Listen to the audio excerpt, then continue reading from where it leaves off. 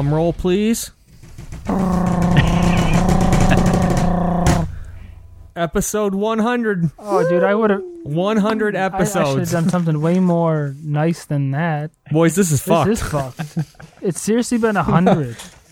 Damn. Yeah. Holy Crazy. shit. It's a big number. Yeah, but we've been doing this for a long time, and we only have 100. I feel like we've been slacking.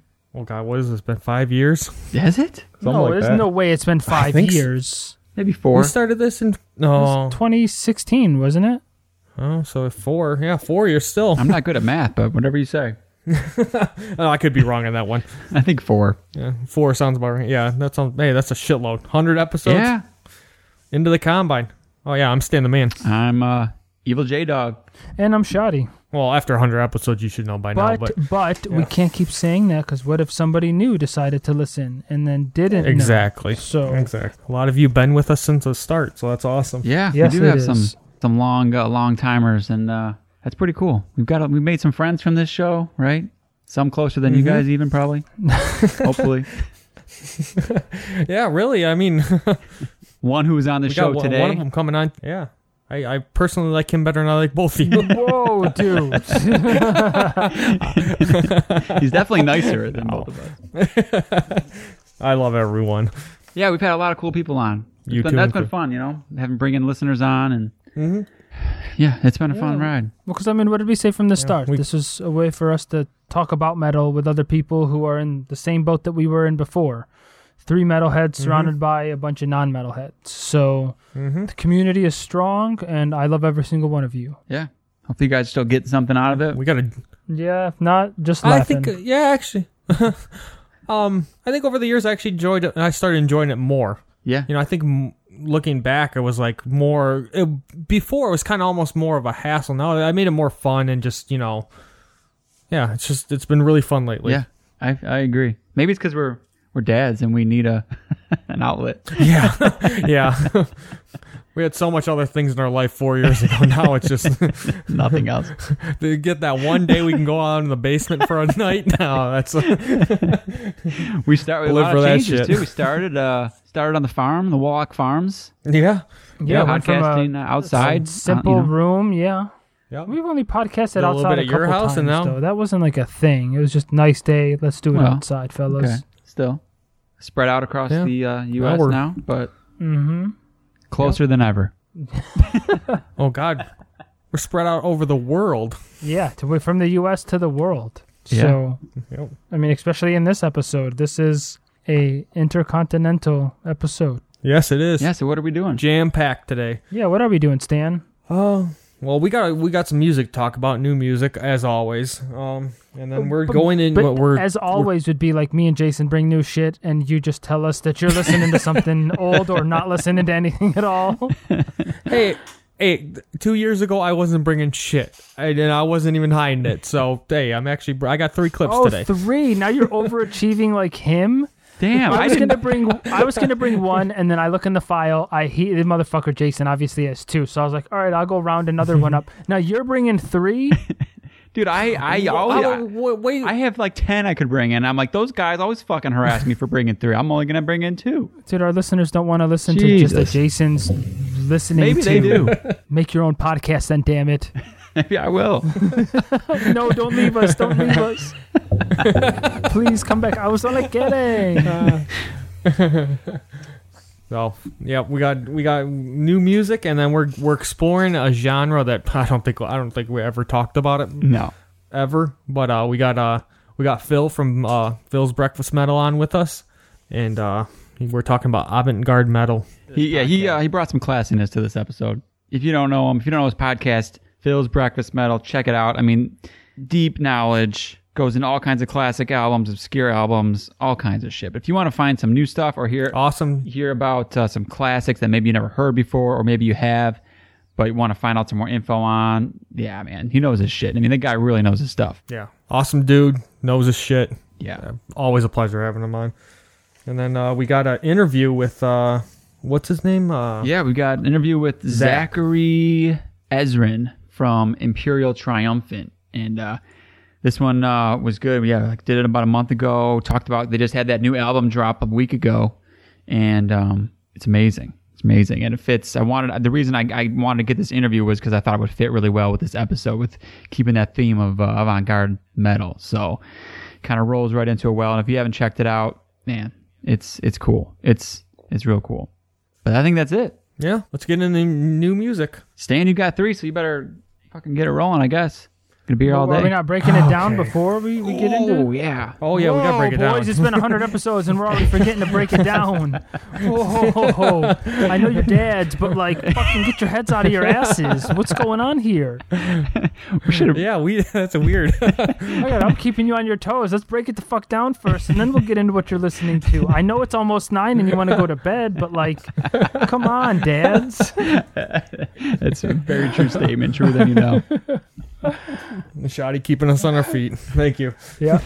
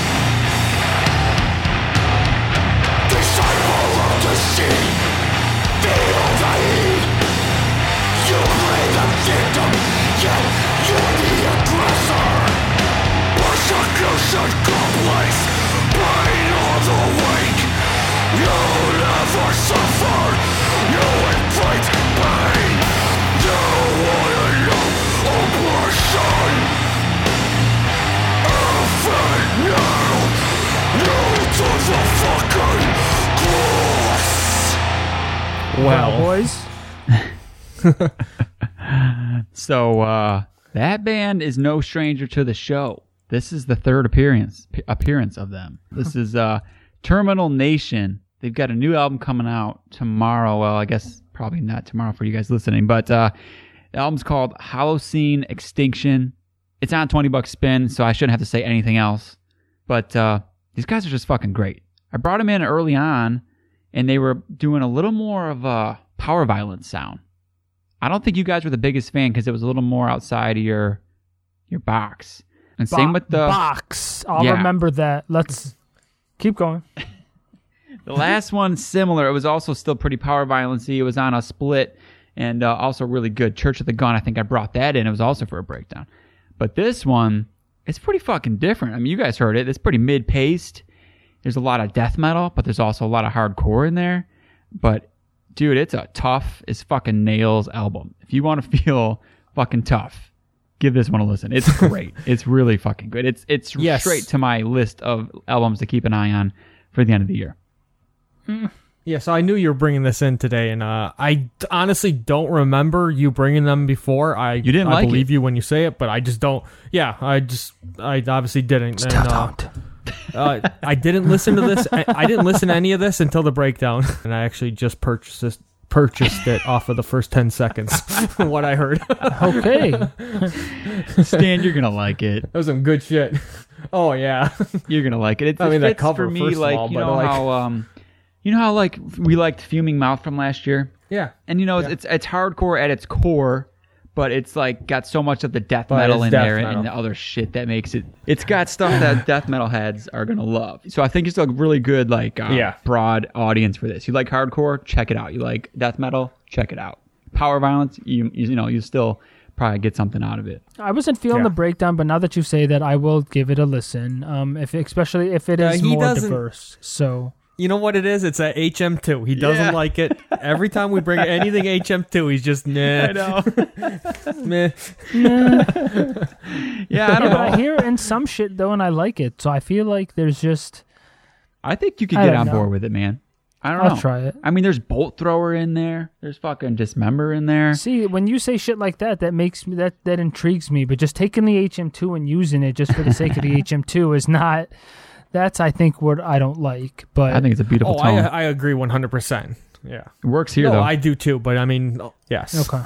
Very timely. Yeah. I mean, these guys are talking about shit like police brutality and all that. I mean, it's on the album now. They didn't write this during what's going on now. You know, they had this shit going. They've been doing all that stuff for a long time. And so it's like a very timely album to come out, like amidst everything that's going on. So it's got the passion of hardcore. Yeah, exactly. Yeah. Anyway, so we already broke it down, so I guess we don't have to do that. So let's jump into what we're listening to. All right, I'll start it out. I think this was what your other pick of the... I'm pretty sure my clip might be your other breakdown you had. Yeah, because you had a feeling I was going to play it. Yeah, and I want to make sure, but let's listen to it. Okay.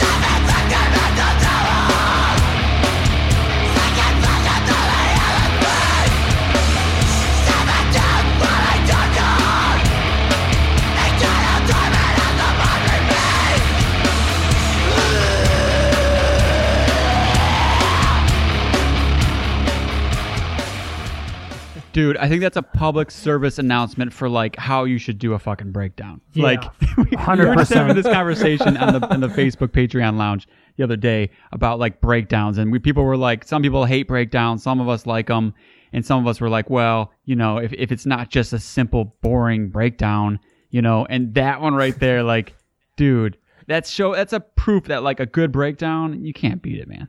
It's interesting. It's not just one it's also note proof chugging. that you.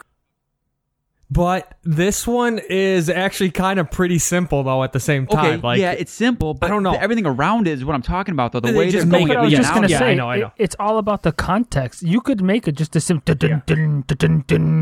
It's about what comes before and after. Yes. It's the breakdown is always supposed to be simple. Exactly. It's not supposed to... Yeah. That's what I'm trying to say. Like, it's It's like how Nails does it. Nails does the same kind of shit. They know how to go in and out of a breakdown without being fucking boring, you know? And it works so good, man.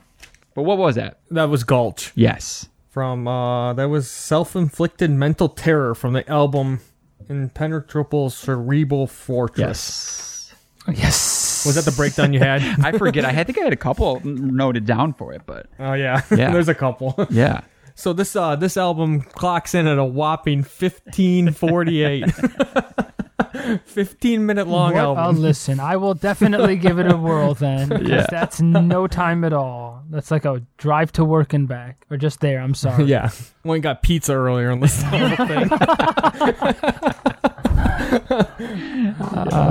That's another good comparison to like Nails. It's that same kind of concept, dude. Just get in and get the fuck out. Yeah. Dude, okay, this is like I think this might be the most aggressive album I've ever heard.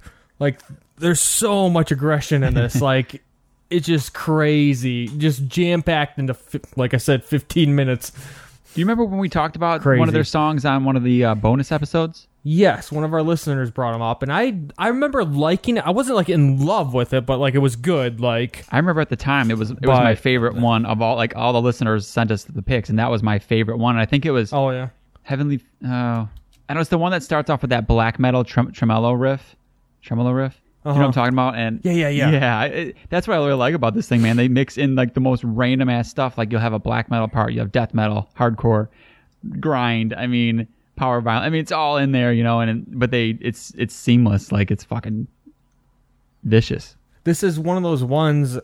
I would have eventually gotten around to listening to it. I don't know what made me click on it the other day, but I just know me. I always put off hardcore. I always catch up to it, and I will go through it, but I always put it off. So this is one of those ones I would have put off, and I'm glad I didn't, because I mean, it was just so easy to get through, and like I fell in love with it, and move on. But it's a good fucking album. It's my kind of hardcore. All right, dude. I gotta go next, just because. Actually, no, Shawty, go next, because I have like the breakdown had a breakdown, that had a breakdown. I have another clip that has a pretty fucking good breakdown. This is kind of like the case for the breakdowns. But let's take a break from them and let's see what Shawty's got. Yeah, let's move into something else. I forget what I have. Does it have a breakdown in it? No. Okay. I guess so. Just to make sure it doesn't have a breakdown, let's go with the number 2 pick. Okay. This is actually some instrumental shit. I just want you to listen to it first, and we'll talk about it.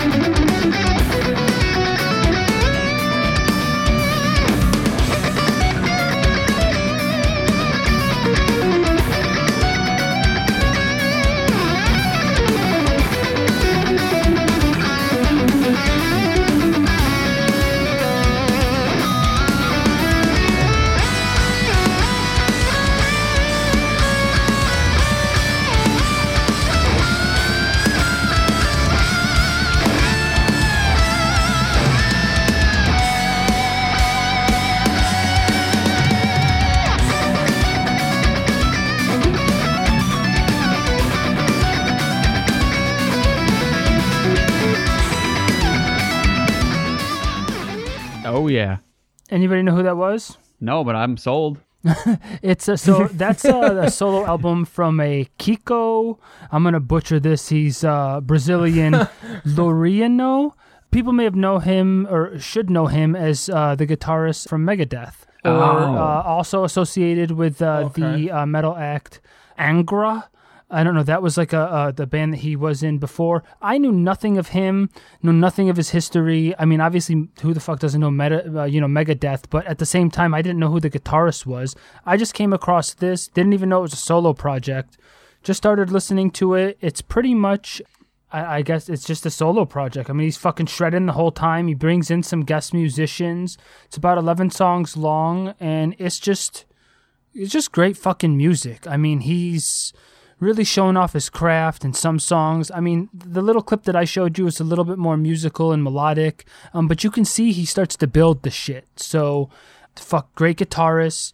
I've been looking for an album like this since, what was that last album that I brought up a while ago? Another great solo guitar guy. He's fucking, I brought him in my dream band. He was one of the guitarists I would have brought.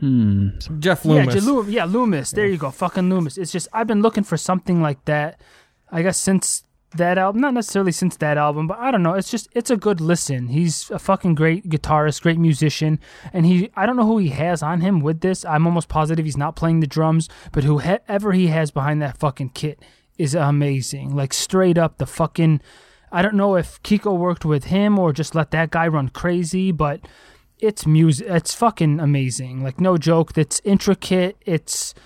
One of the songs is called EDM, and he's actually like using electronica themes in the song. It's a little bit, corny. I guess I liked parts of it, but the rest of the album is awesome. So, good fucking music. I have a weakness for shit like this, like solo guitar albums. Way, man. Do you? Yeah, see, I do it. I love it. It seems like everyone that play, there's so many young, good guitarists that are playing with these old heavy metal bands, and they put out these solo records. They're always so good. It's just something I can't get into. Stan, it's like they're all the he's same. He's 48 though, so this guy's been around. He's not young by any means. Yeah. Okay, I guess I shouldn't say young. That's these guitarists that are hired in to take over. You know, I mean, like what's her name? Nita Strauss. She's a good example. She put out an album a couple years ago. She plays for Alice Cooper. You know, and then like Jeff Loomis. You know, and there's so many of them. I just can't. They're all like the same, and I can't get into it. It's just like really good progressive melodic metal. But I just never latch on to it. It is, but I guess... Don't get me wrong, it's the talent's there. Like, that's all it is shred, like, guitar. So But I guess when you say it like that, though, I have to completely disagree with you, because I can completely hear the difference in style and the way that Kiko plays his guitar compared to the way that Loomis does. It's just the nuances there. I mean, yeah, you're right. It is a whole album of Kiko, and it's a whole album of Loomis, and when they are doing that, you are getting, you know... their style for an entire album. Don't get me wrong. Talent, there's probably no better. Like, it's just, I don't know. I go in moods. It's not my everyday listening, but I'll have a day where I have like playlists of like that instrumental shred kind of stuff, and I love it. I really like when they get melodic too, like that. I don't know. I got a soft spot for it. I'll say that. He's just talented as fuck. I'd never heard of him before, and a great album. So nice. Yeah, it's cool. It's different. Yeah. All right. I guess I am up next. Okay, so let's do the vicious in your face one next. Be patient with this one, because you might have, I don't know, you guys probably have a little weaker ears than me, maybe. Probably say. Okay, what the fuck are you talking about, weak ears?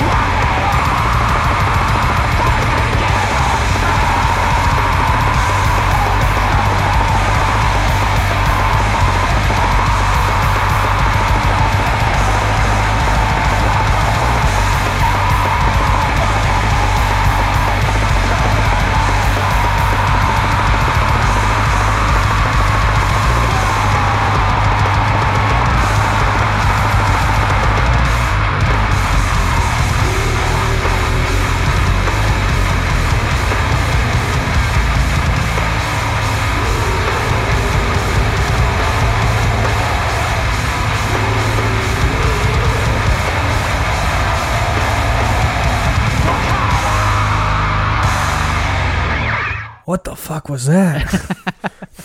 Dude, I did not expect that ending. Exactly, right? Holy fuck. Did it bite your fucking dick off, though? I think your clip was a little quieter, like on like a decibel level, so it wasn't like in your face, but like, oh man, that was fucked. So that's Serpent Column. The album is Endless Detainment, and the song was, I don't know how to pronounce it, but Antihical. But I guess it's an EP, I guess. It's like 22 minutes, but it feels like it's like a full length the way it's put together. It feels almost like that Gulch album, you know, like it feels like a full thing, but it's just short. But exactly what you said there is like the key point where you like didn't expect that ending.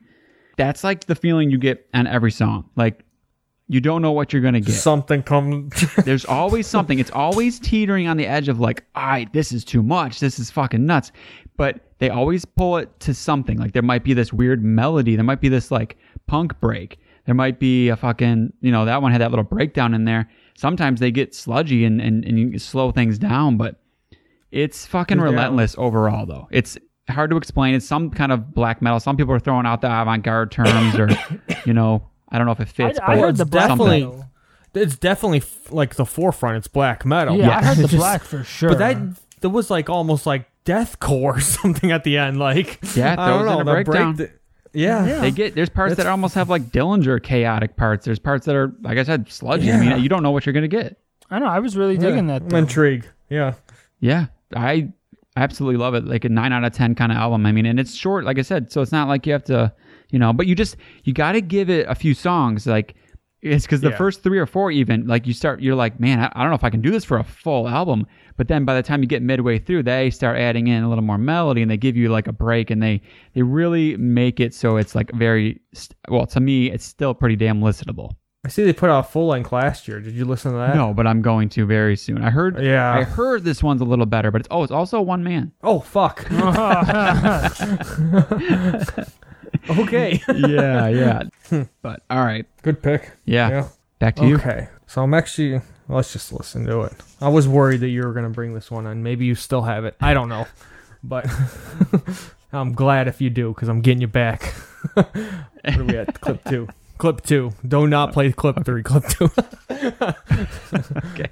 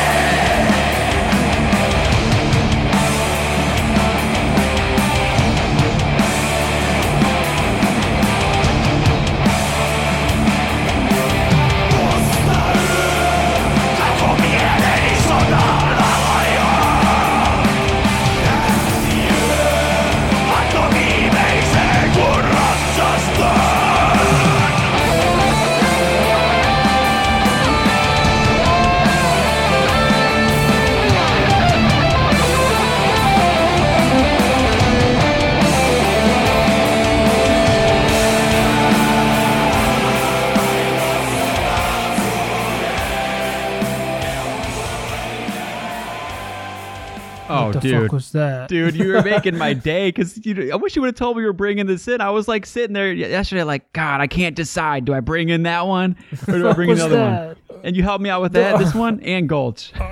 Oh, you have everything covered.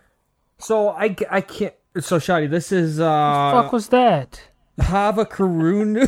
I don't know. Havakrunu? Havakrunu. It's like Havoc with a U. Spell it. H-A-V... Yeah, Havoc like with a U. Havoc. K-R-U-U-N-U. Okay, I found it. You just type in a bunch of H's and U's and it just figures it out. Yeah. But I don't know. I can't remember. You had this as a number 1 or it was on an end of the year list. All right, you brought the last album up. I remember it. It was number 1, dude. It was number 1. Yeah, okay, yeah. That's what I thought. Yes. Okay. And I never listened to you at the time. I never checked them out. I remember you guys both being like, it's good, but... You're like, it's good, but number 1? Yeah. Okay. So I seen that they had a new one. I still never listened to it to the day. I haven't. This is my later on tonight. I'm going to listen to the last one. But my God, like I seen this name. I was like, I'm going to check out this band because I know Jason brought it before. And oh my God, dude, this shit's like a masterpiece. It's so good. So much aggression. It's so like, oh, that's the black metal I like. Me too. It's riffy as all shit. Like It's epic, like it's got that, like I think that's what I said about the last one. It's like it's battle ready, like it's got that epic fucking feeling. Yes, Shadi, you're gonna love this because it's like if two completely different bands, but the same mentality. Like if Winter Sun was a black metal band, like it's like epic black metal, pagan, whatever. I don't know, from Finland. So I mean, you can't go wrong. No, you can't. Yeah. It's all. Yeah, can't wait. That was a beautiful clip, too. Yeah. That was such a beautiful clip. That was actually the last song, which I don't think I've ever brought a clip of a last song ever. But like that one, it was hard to find the right mix of what this album's trying to encompass. And I thought that one was like it had the solos, it had the heavy riffing, it had the black metal, it had the everything that it encompasses. That was perfect. Yeah, I did. I remember that for the other one too, because like they have some drawn out parts, and they build shit up, and it is hard to get a short clip, but that fucking nailed it. Highly recommended. I mean, again, this is another one on that end of the year list. Yeah. I'm sorry if I ever gave you shit about the last one. I'm eating my words right now. It's all right. You came around. You sorted it out. All right, Shoddy. Alrighty, I guess so. Dude, I didn't realize. I don't even think I said what the album was called. My last one. Oh, I don't think you did. Well, fuck my life. It was In Motion, or the song was In Motion, and the album is called Open Source, and it's just self-titled. His either. Kiko Lorio. Oh, yeah. Yeah, okay, we're doing a bad job. Number 100. I can't pronounce mine though, so that's. He's doing it on purpose. Oh yeah, I'm not even gonna try it. Just look at the notes. Yeah, we'll put it there. What was the song? You know that? Jonas Simon Hota. I told you it was the last one. I'm not going to try pronouncing it. Yeah, the last one is Daya Hota Ivita. Yeah, it's fucked, man. Yeah, that's Finnish. Yeah. But anyway, the next... I'm bringing us some American death metal. Okay.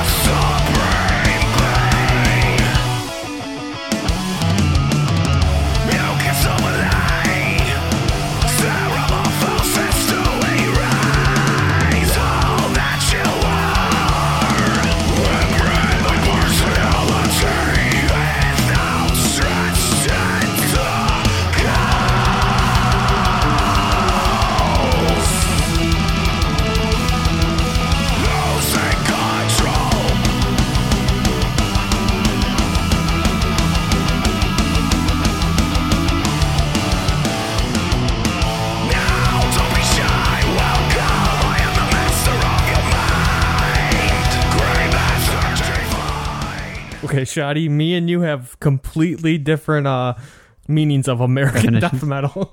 I guess it's American melodic death metal. I'm not saying anything about the clip, but I was not expecting that. Oh, I guess I said American because they hail from Pittsburgh, Pennsylvania. So they're like, they're just from, America. But that was, I don't know, some weird shit that I came across. Bethlehem. Dude, okay. What? You've heard of them? I wanted to get into this album, but I didn't. I couldn't. Did you listen to it? Yes, I did. It's... Okay, so this is Maelstrom of the Emerald Dragon story mode. They're a D&D, I guess, group that decided to form a metal band. I don't really know a lot of the history, whatever. And the song was Mind Flayer. So, Stan, you listened to it. I want to hear your reactions first. Didn't like it? Couldn't get into it? I wanted to. I was reading everything about it, and it was so intriguing, and I wanted to get into it, and it just wasn't hitting what I was looking for in the melodic death metal. I couldn't get into it. I didn't like it. Well, I'm sorry. I mean, I didn't think it was as melodic, I guess, as some of the shit that I was hearing about it. So, I mean, I guess I was a little let down in that sense, but I did not think that it was bad by any means. I thought that it was a fun listen, and when I say fun listen, I know a lot of people are like, oh... The one... And I know, what are you going to say? Okay, every listen, there is parts throughout the whole thing. I was like, wow, that is such a tight part. That's such a good part. But, as a full, songs or albums, I tend to be just kind of, meh. Not...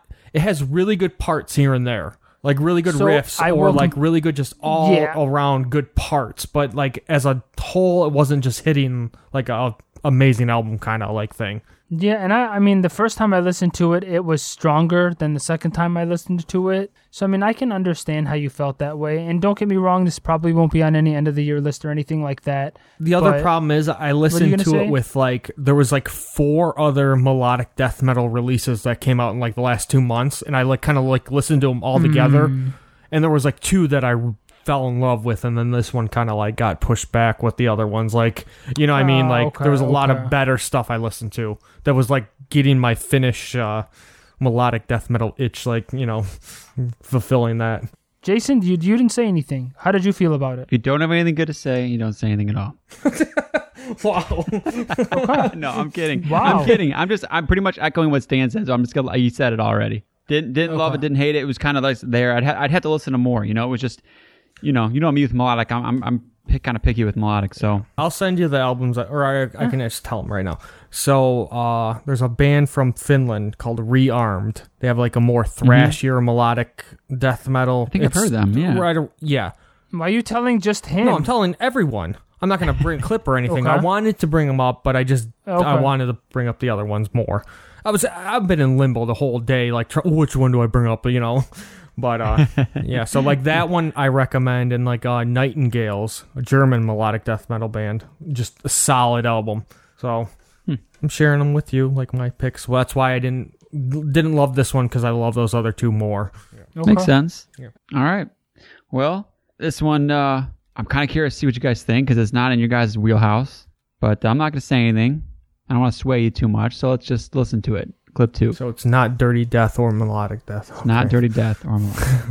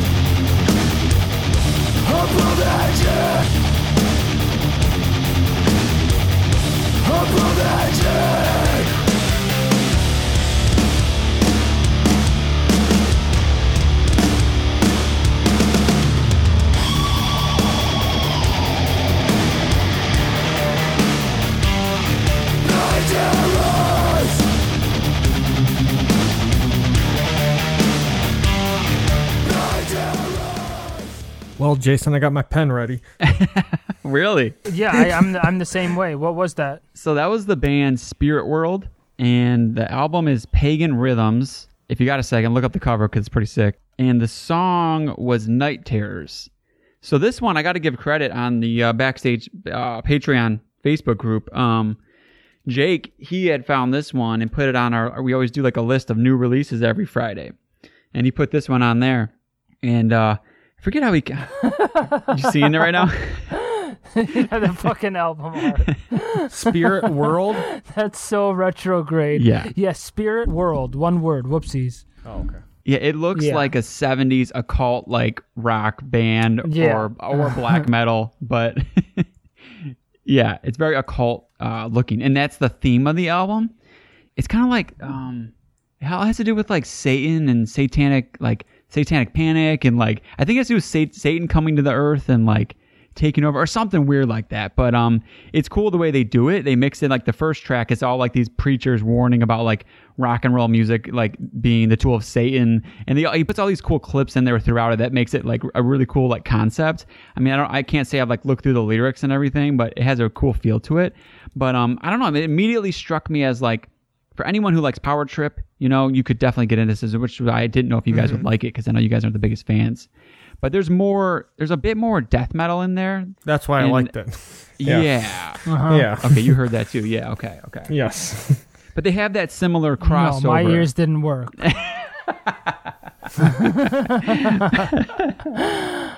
Because honestly, that's the one that I was like, shit, what is this? Mm-hmm. It's pretty, because that's the sound that I was attached to. It's pretty crossover, like there's hard. You can tell these guys like hardcore. There's hardcore elements in there. And when I looked further into this band, this dude has been involved with a bunch of shit. Like he was in a hardcore type of a band before, so it makes a lot of sense.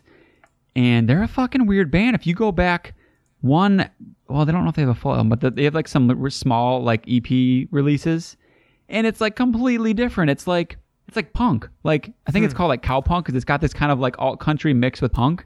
Yeah. But it's also really fucking good. Dude, you can Completely hear it though. Different style. You can hear it in that clip though. The more I'm not even saying like the thrashy or the hardcore parts. You can hear the punk influence in that clip you just played. Yeah. Like the first thing I was thinking, I was like, because I've been listening to a lot of Pennywise lately, and I was like, there's like some similarities in a weird way. That? Like, what's that? What got you into Pennywise? You said something, and I went back to him. Yeah. Yes. Yeah, that's exactly why. Dude, I literally woke up one morning, and for some odd reason, it was like my alarm clock was fuck authority. The second my eyes, like, it was just, and I was like, what the fuck is going on? And it just started playing. Anytime you guys want to have a sidecast about Pennywise, let me know. I will jump on. Like, but that's a story for another day. A minute. Yeah. Going back to that clip, that was like the first thing I heard was like the punk influence just like is straight up there. Like, yeah.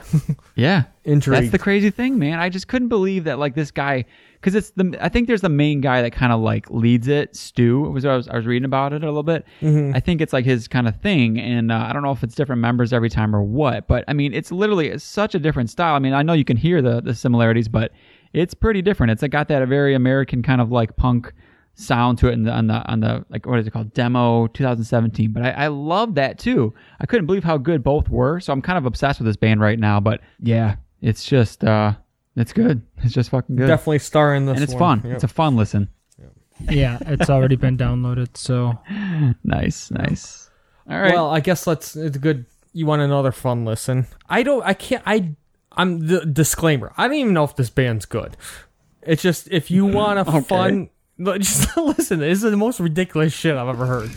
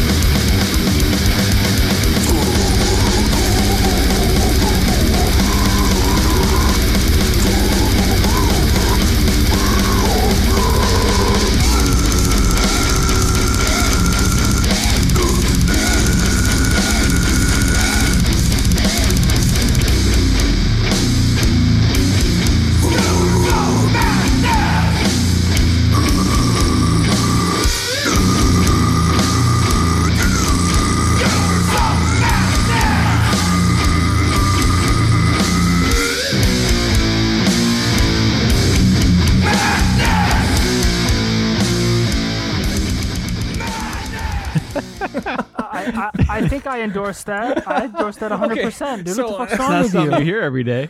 Yeah. Okay, I don't know if you ever heard of this band. It's called Pit Lord. It's I've heard the name. Okay, they are a self-proclaimed barbecue death metal. It's just a fucking death metal band, but everything's about barbecue. Like that. I don't know if you heard the group vocals. It was called, the song's called "Skewers of Madness." The whole CD's called "Seasonings in the Abyss." Like it's just the most ridiculous shit throughout the whole thing. But it's like a fun. Like, it's fun death metal. Like, it's actually probably, like, if you like that more brutal side of death metal, it's pretty good. Like, you know, but, like, right. I was laughing. You don't usually hear those fucking toilet bowl vocals with gang vocals coming in over top of them. I know, but that's why I liked it. It's because it was so just, I guess, off the wall. That's what I mean. Like, you got to go in, like, don't expect it to be anything groundbreaking, like, but it's just a fun listen. Like, it's got riffs and it's got, like, breakdowns, and it's just, like, got the most ridiculous lyrics. Like, what's Bacon Basher, or, like, Grill Marks is one of the songs.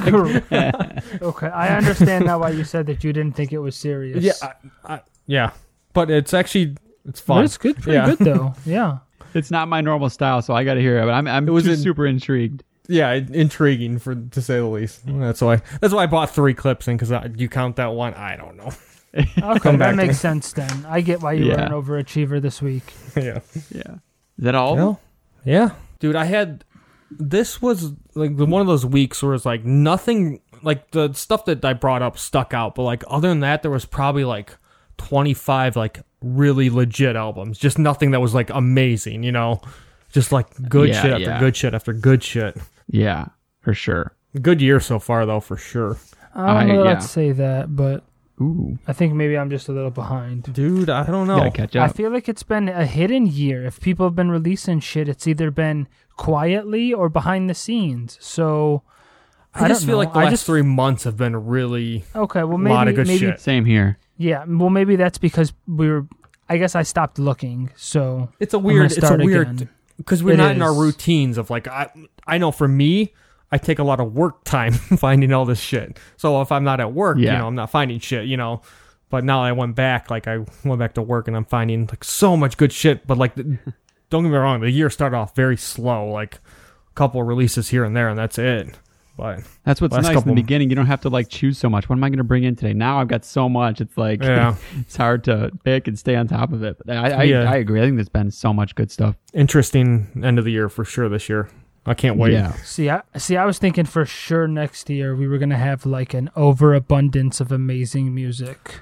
Just because of I still think we will. The aftermath of people at home writing, yes. Yep, the quarantine, the aftermath of people at home. I mean, the not being able to tour only, probably led to more music. Think of how many bands, like writing regimens, are in between touring. Or, you know what I'm saying? Or like we know that we can only write, 2 weeks before Christmas because we toured the rest of the year and we're burnt out and all this other bullshit, so we do it on vacation. Now they've had the whole fucking year off, so absolutely. We should have music. You might even see it this year. You might, I mean, because at this point, self-quarantine, you can go to a fucking studio, you can record your shit. That doesn't, you know what I'm saying? Like, they can do that. So I wouldn't be surprised if stuff started, especially early next year, so. Yeah. I agree. Exciting times. All right, well, should we bring on our special guest? The man of the hour. The man, I was going to just say the same fucking thing. We love him, Phil, from Phil's Breakfast Metal. And if you guys want more of Phil, we just did a very special video bonus episode. Yes. Stan, I don't know, where can you find this thing? Oh, we can find this on... if you sign up for Patreon, I think it costs like the same as amount of going out to dinner for the year. I've always said that. You can't even go out to dinner nowadays, so just go over to Patreon, spend your money on us. I mean, look at it this way. Look at it this way, guys. I mean, we've done 100 episodes now. They've been 100 ad-free episodes. The only advertising that we've ever given you is to listen to good music, to, support your fellow metalheads and bands, and fucking bob your heads every once in a while. See, this is 100th episode to all you guys that aren't part of the group, but you got 20 more. We got video episodes. We got listener requests. You guys can come on and just tell us what to listen to. I mean, it doesn't get better than that. But yeah, like Jason said, we just did a video episode. We went through our own personal collections. We had a couple guests on, people that collect CDs and physical media, and it was awesome. So you guys want to sign up for that? It was fun. Yeah, but anyway, so yeah, Phil was on that, and we brought him back again because we love him that much. Yep.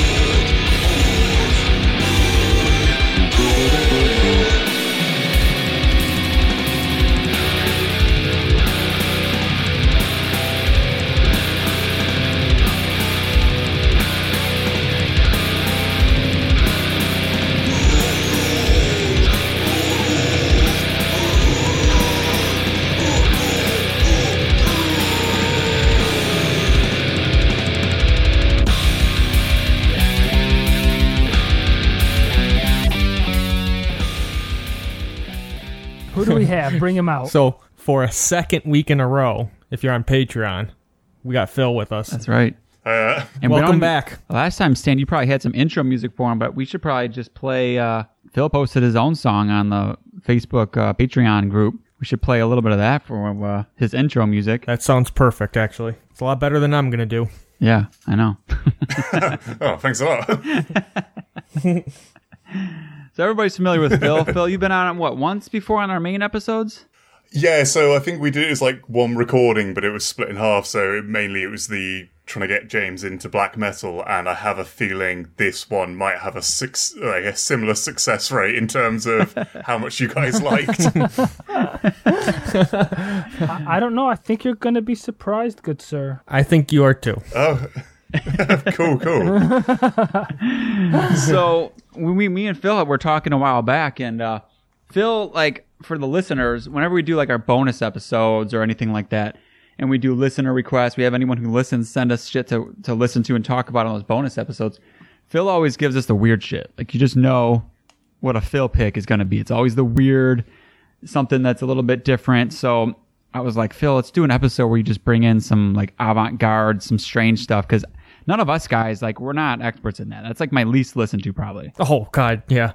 I always, to be honest with you, I get really nervous when Phil posts something like we have to do an episode on it. I'm like, oh, God, this is going to be, I don't know, like how it's going to be. But, like, for the most part, everything you ever recommended to us, I've never, like, hated it or anything. Like, it was always, like, some of I actually loved. So I was open to this episode, even though it's out of my expertise. See, I love the genre. I just have not actively hunted for it and don't know how to actively hunt for it. So, but yeah, the music speaks to me. It's a little weird at times, I'll agree, but yeah, it speaks to me. But let's get into that in a little bit. So, Phil, this is my first question, because I feel like this is maybe harder than it sounds, but like, how would you define avant-garde metal? Because I feel like there's a little bit of a blurriness with like progressive and, you know, so many different genres. And, you know, so how, like, what's your definition? So I think with avant-garde metal, there's it's a kind of nebulous thing. Like, a lot of it is just progressive metal in one way or another. With the avant-garde stuff, I think there's two camps, and the suggestion I brought today particularly sit in one of them. There's like avant-garde death metal, which I didn't bring any in because, conversely to what you might guess, I don't think you guys would like it as much. It tends to be really experimental. And then there's sort of the avant-garde black metal camp, which is far more well known and is kind of headed up by those sort of bands like Ulver, Arcturus, stuff like that. Bands where they've sort of taken a core of something like black metal and then thrown every given influence under the sun in it. I think the way it's like diverges from progressive metal is because there's far less of a focus on musicianship and far more of a focus on experimental songwriting. So avant-garde sits more in experimental, whereas progressive tends to sit more towards technical, although you could theoretically have an incredibly technical avant-garde album and a quite non-technical but progressively structured album. But that's the general rule for it, I think. It's a pretty loose weave definition, though. No, actually, that's pretty good. I like that definition. Okay, this is what I was thinking about when I was like, because I'm trying to think, like, what avant-garde metal bands do I know or that I like?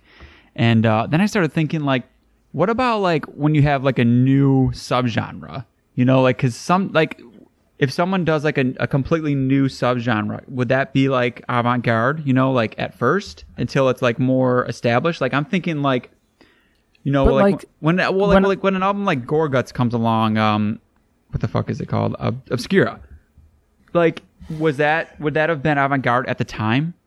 Yeah, so I think an album like Obscura kind of kicked off a new sort of avant-garde death metal kind of subgenre. But then if you think of something like, let's say like early Gojira sort of founded its own subgenre, that was never really avant-garde. I think it still requires that level of incredibly progressive structures or some real experimentation. Whereas like Gorguts Obscura experimented with what could be done in terms of like acceptable death metal vocals, pulled in a lot of weird jazz and classical influences into the songwriting. Whereas like say when Gojira were pushing the boundaries, that was far more in terms of just like slightly changing up the way they riffed and the way the album sounded tonally. That's a good point. Because I thought of a band, I thought of that one. I thought of like this one being so different than like the other ones that you brought in, but like Sun, you know, or like Sun O, like it gets written. Like to me, that's almost, you know, because it's so experimental. Like, you know, it's so much more simple than anything we have on this episode. But I don't know. Yeah, I think Sun definitely pushed those boundaries. Like some of their albums certainly start. I know, I guess that would be like more avant-garde doom or avant-garde like noise or whatever you want to classify Sun as at this point. But yeah, I think they've got a touch of it. Okay. All right. Well, so you picked 5 albums, and you said you kind of stayed like in the realm of avant-garde black metal. So how did you pick these albums? So, I think when you first suggested the topic, it was the idea of stuff I really enjoyed. So, my kind of criteria is I made a list of about 20 odd albums that I'd say sit largely in the avant-garde black metal camp that I really liked. And then just tried to get a nice spread of years. So, I think it'd kind of fun if we go through these slightly chronologically. So, I've got one from each kind of major era of black metal, and then I wanted one from 2020 in there to sort of kind of point the future of it and maybe help like Shorty out in terms of like finding new stuff, because there's certainly at this point in time like labels to follow if you want to find newer bands in these kind of subgenres. Okay, I'd appreciate that. Cool. So we'll do them chronologically then. You're the boss today, Phil, so whatever you say, man. Oh, cool. All right, let's jump into the first one then. So the first one is Ved Buen's Ende, I think that's how you pronounce the band name, Written in Waters from 1995. So this is kind of a legendary one. It's like one of those bands where, in hindsight, it's a supergroup. Like, it's 3 guys who all have gone on to massive things. The bass player was in Arcturus and Oliver early on. The guitarist / scream vocalist was in Dosheim's Garden Code, and the drummer / clean vocalist is the main guy behind Aura Noir and Virus. And it's cited as one of the first albums in the Norwegian black metal scene that just totally broke the rules. It played a lot with incredibly kind of clean melodic moments. The whole kind of clean vocal approach is completely unlike anything I'd ever heard before. And there's just a lot of really intelligent, weird stuff happening structurally, but overall just presents as actually, to my mind, quite a melodic, kind of catchy, memorable album. But yeah, it's one that maybe seems kind of tame now, but at one point in time was completely breaking the rules.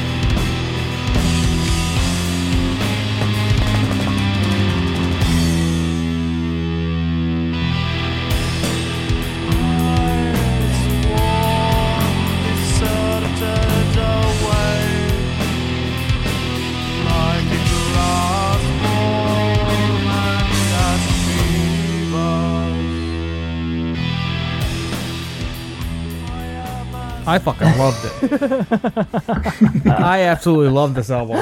I completely agree with Stan. I fucking couldn't get enough of it. I mean, I probably only listened or got a chance to listen to it twice, but it was twice in one day. And it's such a good fucking album. And I guess it's like, when I think of some avant-garde, or I guess when it's been used in the past, is like, oh, listen to this avant-garde metal band. It's literally been like Noise, like the avant-garde of, I don't know, some, of the early jazz scene, where it's just kind of like, we've eclipsed being able to make a melody.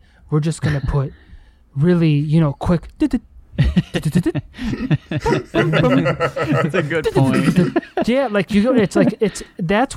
that was the jazz avant-garde in the early days, and there was some metal shit where it was like that, but this is amazing. I mean, I'm gonna stop talking now, but yeah, it's just, I was blown away, Phil, by all of your picks. Blown fuck away. Wow. So, I was kind of like the opposite. I was telling these guys after the bonus episode when we were talking, I was like, I don't know, I'm having a hard time getting into like any of these albums. I mean, you do have to have the right mindset for some of it, but at a certain point, though, you're gonna find something that you like, and that's the beauty of it. So just give it a minute, and it'll come back around to something that tickles your fancy. Okay, so I think maybe not, I wouldn't say the most accessible out of the list, because there's a couple of them that were pretty accessible. But I mean, this one's like, if you like the early Norwegian black metal scene at all, you're gonna love this album. Completely agree. It's not the same, but it sounds the same. It's you could just tell where that's from, where it came from. And to be honest, to me, there's not a lot of differences between like this and like early Enslaved, when they started experimenting, and when they started going that like more progressive route and stuff. So I think this one's very, like, if you like any of that early stuff, you're gonna like this album. So I listened to it, once, and I ended up turning it off. I hated it. I think it was At what point? Like, I just want to know what song it was that you turned it off. Yeah, well, that's what I was going to kind of get to, is like, okay, because the first, if I'm remembering this one correctly, the first couple songs is fully that like operatic kind of clean vocal style. Is that right, Phil? Yeah, I think it more heavily features the cleans early on. The screaming comes in about 10 minutes into the album. Yeah, so I wrote, if I'm remembering right, in my notes. And to be fair, I jumped around this album. Like, I played like a couple songs, and then I turned it off. I was like, man, I just wasn't in the mood. And to be fair, that day I remember I was kind of in that, like, I was listening to Maggot Stomp death metal, So yeah, you were already fucked in the head to begin with. Yeah, it was just a different mindset. It wasn't right. And then I put it on again the other day. It was like a rainy, day, and I was in that like a more mellowed out mood, and I was. Still wasn't loving it, but I was like, I'm going to sit this through. And by the time I got to, I think it was track 3, maybe, it was called Den Secult, something like that. Yeah. And that one had the black metal vocals come in. And it was funny because I was literally about to, again, like turn it off. I was like, man, it's not for me, whatever. And then as soon as that track hit, I was like, wait a minute. And like, I loved like the black metal vocals and hearing that, like, 'cause I love that Norwegian black metal sound. Like, I really love that. But I wasn't connecting with it on the first couple songs. And it was mainly the vocals. It was just so monotonous for me. And I just was like, I couldn't do it. So I'm glad I gave it time, because then once that one hit, I was almost able to like accept the rest of it more, because like I actually turned the album off. I went through the whole thing and I actually enjoyed it a lot more. But it took some work. But I have a feeling once I go back to it again, I have a feeling it'll click a lot more. But it was tough for me. Oh, that's interesting. So, like, interesting this band just did the one album, but if you like any of the styles in it, so the clean vocalist went on to form Virus, which is like all the more melodic bits, and the scream vocalist went off to form Dosheimsgard, which is like the heavier half of the album. So, Jason, if you like those bits, I'd maybe check out some Dosheimsgard. How do you spell that? Because I'm going to do that. You can just search DHG. They just go by that these days. DHG. Okay. And what was the name one more time? How do you say it? 'Cause that's gonna be hard for people. I mean, look in the show notes, you'll find it. But Ved Buens Ende, and I'm totally guessing because I'm not sure what language that's in. Yeah, that looks perfect to me. That's a good fucking guess. Yeah, that's a good ass fucking guess. none of these, with the exception of one, I can't pronounce any of these. Actually, we'll let Stan do the rest. I guess just you don't get easy to pronounce names in the avant-garde scene, sadly. No. Look up Written in Waters. It's a 1995 album. That's an early one. That's a good pick, though. I'm glad you picked it. It's 57 minutes. I will say it's 57 minutes, and it doesn't feel like it whatsoever. I completely agree. Like, I don't like albums that are that long, but... Yeah. All right, I was just going to say, talking about the vocals one more time, Phil, do you feel like there's in the avant-garde scene, they're even thrown higher on a pedestal? Like, I don't know. I just feel like the vocals are not more purposeful, but to them it means more when they let them out. So I think this is part of a thing I talk about a lot of, in both black and death metal, there is kind of really strict rules in the modern scene of what vocal styles are allowed. Like, they kind of fall into a similar kind of couple of camps. And I think a lot of the avant-garde scene is people going like, well, how about I try this kind of scream that you'll never hear on a black metal album, particularly some of the ones we'll get to later. And say a lot of the cleans do a similar thing where it's like, well, that's not technically how you sing. But so I think that is why in a lot of those albums, they are kind of put on a pedestal, because a lot of the time the vocals are the interesting idea they had for the project. That's exactly what I was looking for. Interesting. Thank you. That's one of the things I liked about like the early black metal scene is the variety in like the black metal vocals, you know? Like when you have a guy like, what's his name from Mayhem, or just you hear it throughout all the albums you picked, like there's always that emphasis on like doing something that was your own, you know, like Abbott or, you know, just all those guys. It was just so different from each person. Mm-hmm. But all right, let's jump to or before we go to the next one, do you guys, Stan or Shaw, do you guys have any avant-garde ones you want to throw in there? It's not anything I haven't brought into the show before. I mean, I think the only avant-garde, or what you would classify as avant-garde, was that Sign pick from 2008, that Heir to Despair, excuse me. The from Japan, Psy, or maybe it's Die. I don't know. SIGH. Yeah, that's right. I thought you said Sign, but it's Psy, right? Yeah, Psy. Yeah. So interestingly enough, they were like the sixth one on my list. Like they were the band that just didn't make the cut. Was Something by Psy. Yeah, I'm a big fan of that band. So my experience with this genre is two bands. The next band I actually heard of, and I actually own one of their CDs. We'll get into that. Nice. And then Pandemonium is the only one I've ever checked out, just because Dan Swano. Yes. Yeah, so they were one of the ones where I was thinking of doing this on the death metal stuff. I was like, well, look, it's based all around Pandemonium, but that's going to get so fucking weird. Yeah, it is. It's been a while since I listened to it. I actually listened to the first album today, and I mean, yeah. I mean, to me, it's a masterpiece, but it's fucking weird. You got to be in the right mindset. Dude. Yeah, definitely. when we mentioned this, I think, Stan, we were talking about the avant-garde episode a couple weeks back, and you mentioned Pandemonium, and I was like, fuck, that's such a good call, because I haven't listened to them in so long, but like, you know, at some point a couple years ago, going on like that super big Dan Swano kick, I remember listening to them and like loving that. And then I put it on again after you mentioned it, and I was like, holy shit. Like, I fucking love it. And I know it's weird, but like, I agree. I think it's like a fucking masterpiece. Though. It's not really, though. Maybe I just fucking, maybe I got a man crush on Dan Swano, don't we all? But, you know, I love that. I only listened to two of their albums, but it's kind of cool to get back into this mindset, so I can actually, I'm taking this as an opportunity. I'm going to go dive into their whole, you know, everything they've ever done. Because I've been wanting to, I just never took the leap. Yeah. I mean, yeah, I've listened to the whole discography. There's no real duds in there. Yeah, the one I'm most familiar with is the 1996 one. I think it's just the two song, or the last two albums. Yeah, Kahoos and then Confusion. But I don't know, man. Yeah, I loved it. I was having like, I had to stop because I had to get back to Phil's list.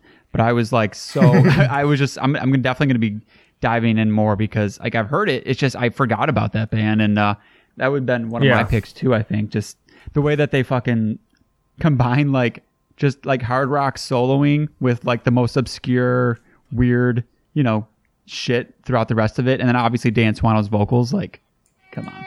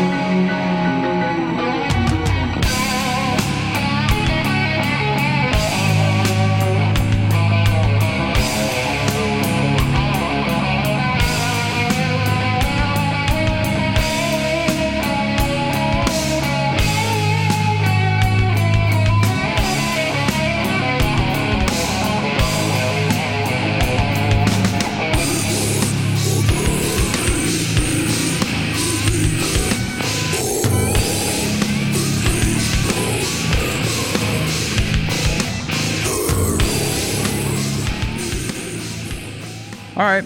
What's next, Phil? Oh, cool. So, yeah, moving on quite a few years with this next one is a band I'm really fond of.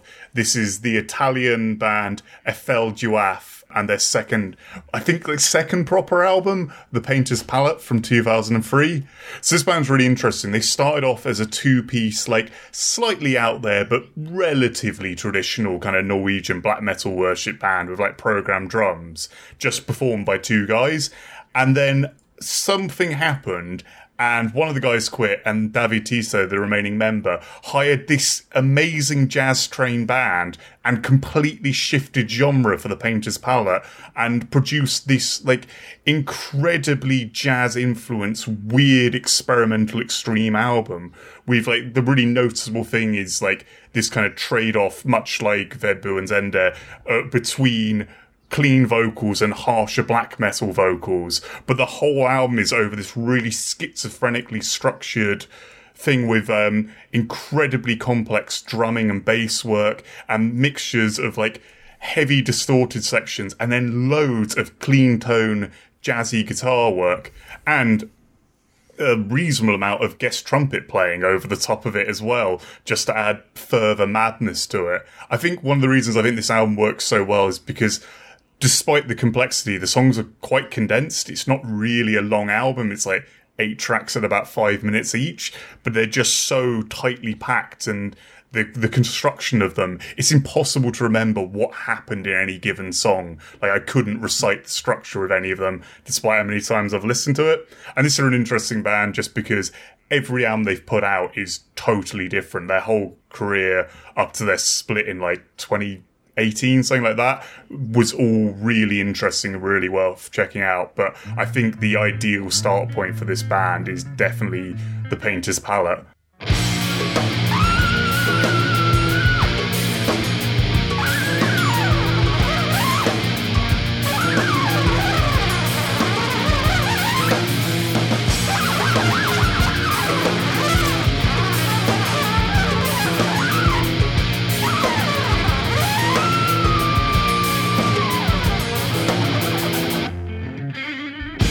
Down, walking down, one shot.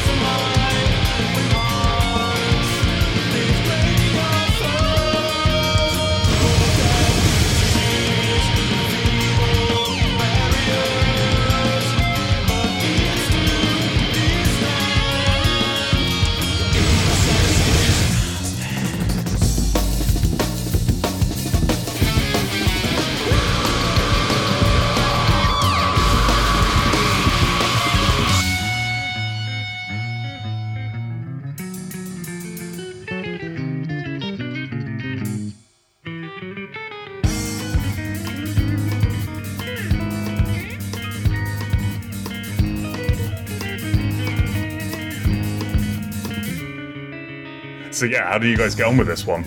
Yeah, that was my note. Was like jazzy as fuck. It's my wet dream. I'm pissed I can't find it right now. I had to listen to the whole thing on YouTube, so I'm trying to hunt it down. But dude, it's so fucking good. I got you. Like, just straight up, it is so fucking good. You're exactly right though. It's probably good because I love the jazz more than almost as much as I love the metal. Like it's a close 1-2. I don't tell that many people that, but yeah, you guys heard it. But yeah, it's just, I mean, what is metal but just aggressive jazz for the most part?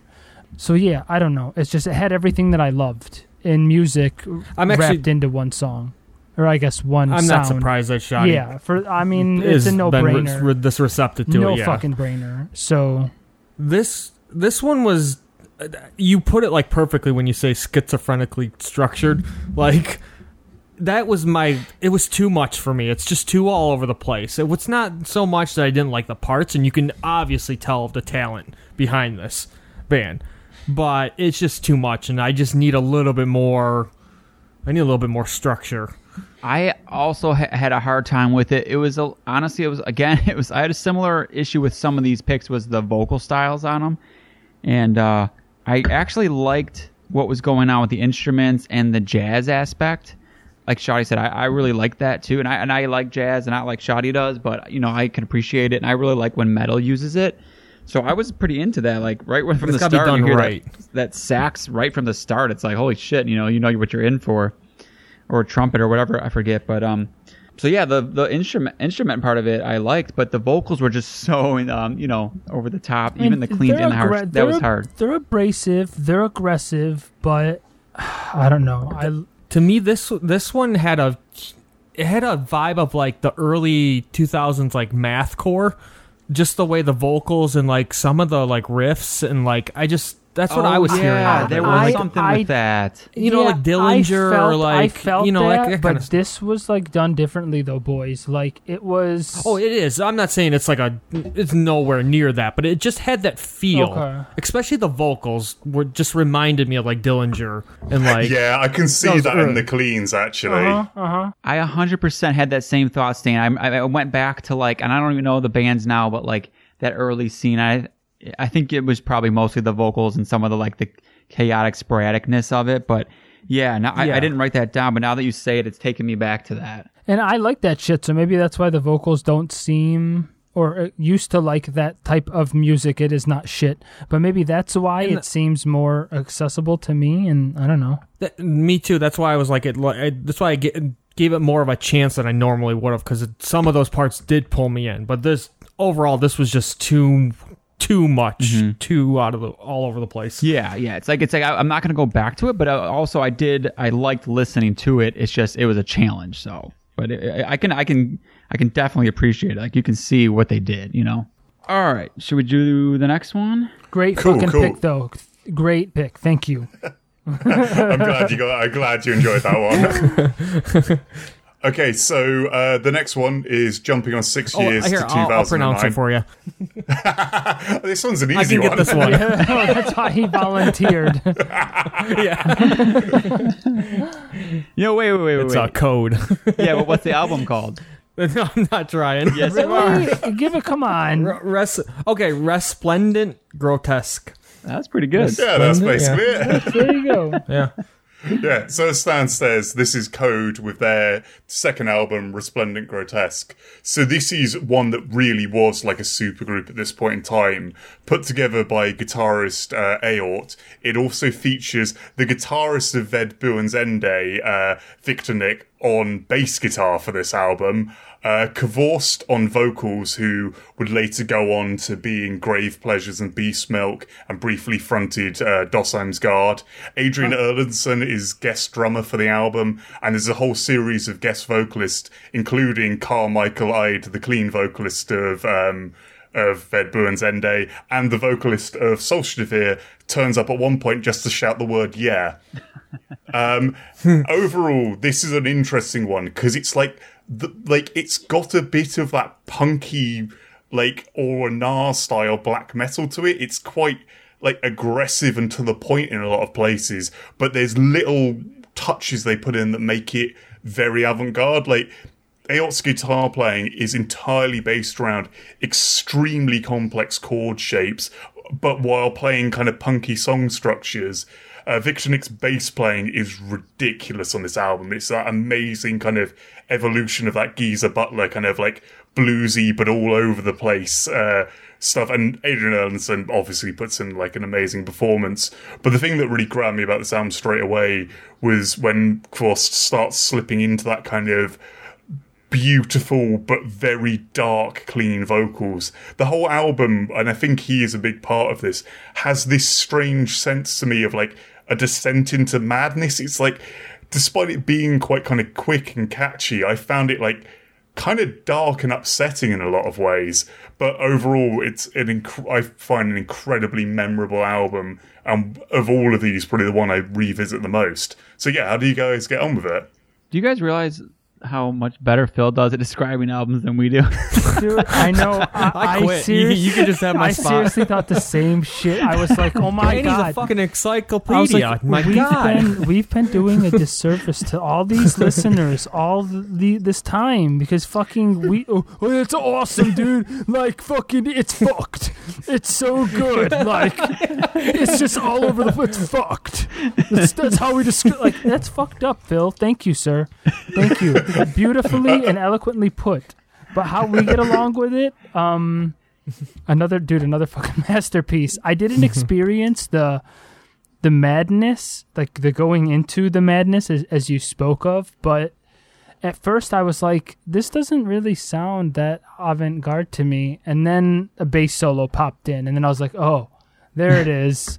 So, yeah. I loved it, man.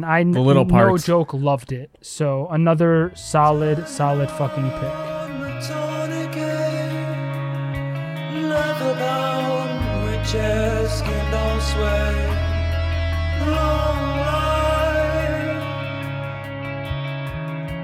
Naked, faceless, body slide, and the pain is sensational, and the pain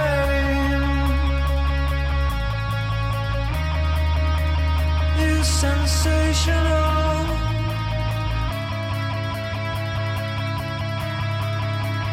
and in the darkness of your past is gibbering and hungry. Scream,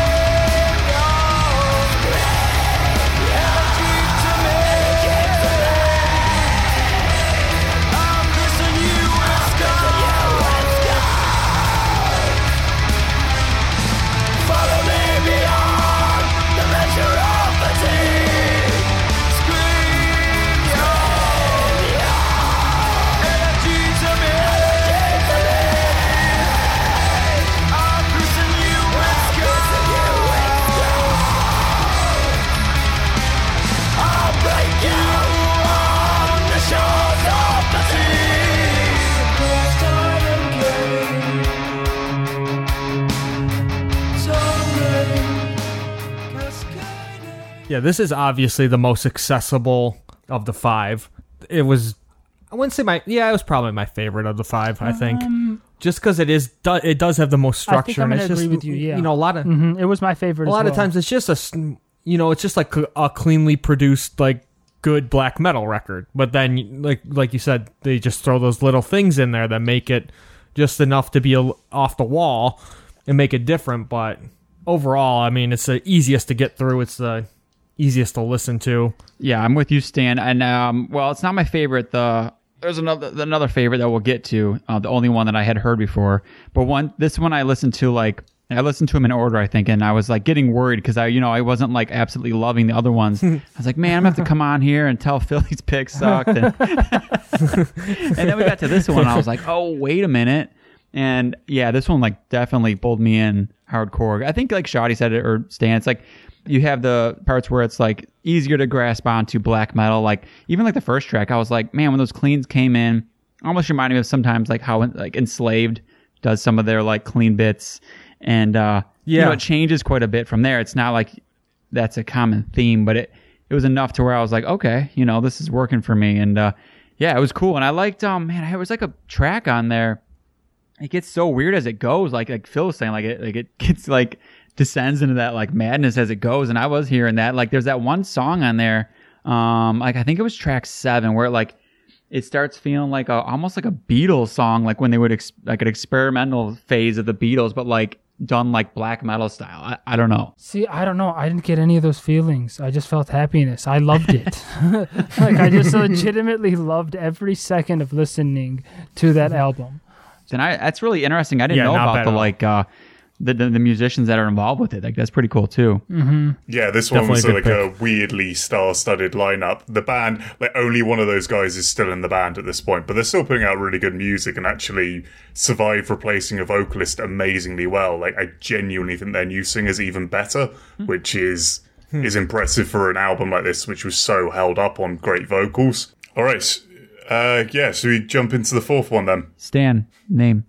Rainer Landferman. Landferman.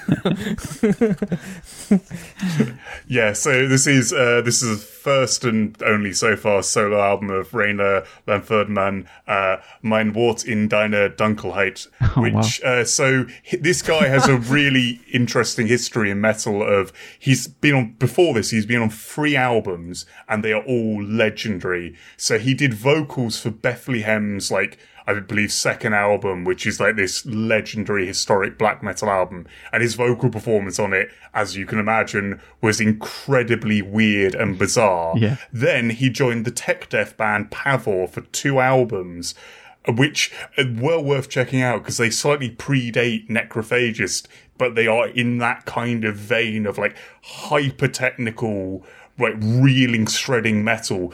And his bass work on it, when I first came across him as like a teenager, I just couldn't believe people could play bass that well. And with both these albums, he has the running theme, and I think Aesop Decker brought this up on his podcast years ago, of like, he sounds like a band recorded an album and then he appeared and just recorded like completely irrelevant stuff over the top of it, and either vocals or bass, which is, a very good summary of it. So his solo album is him doing bass, guitar, like some keyboard work, main composer, with a couple of the guys from Pavor, and then a guest double bass player, a guest pianist, and the structure of the album is absolutely insane. This is the one which I thought would be challenging for everyone. His vocal performance is ludicrous, and I'm sure we'll get into that in a moment. But the structure of the album is, like, every song is in a completely different genre. There's, like, classical, there's death metal, there's black metal, there's bits that descend into kind of 70s jazz rock in places, and these are all layered together, and it kind of has a flow that works. For me, like, that level of, like, incredible jazz bass playing coupled with that ridiculous vocal performance was just an instant selling point. But I realise this might be an album where it's something I'll love and a lot of people will really hate.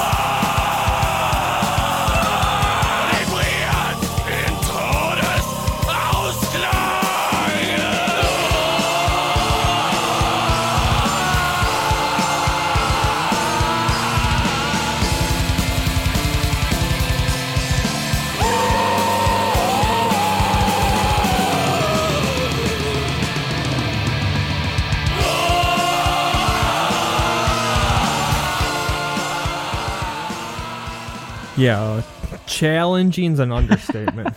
I had to turn it off. I couldn't do it. I could not do this one. Hey, I went into open mind all these, and just no. I'm intrigued though. At what point?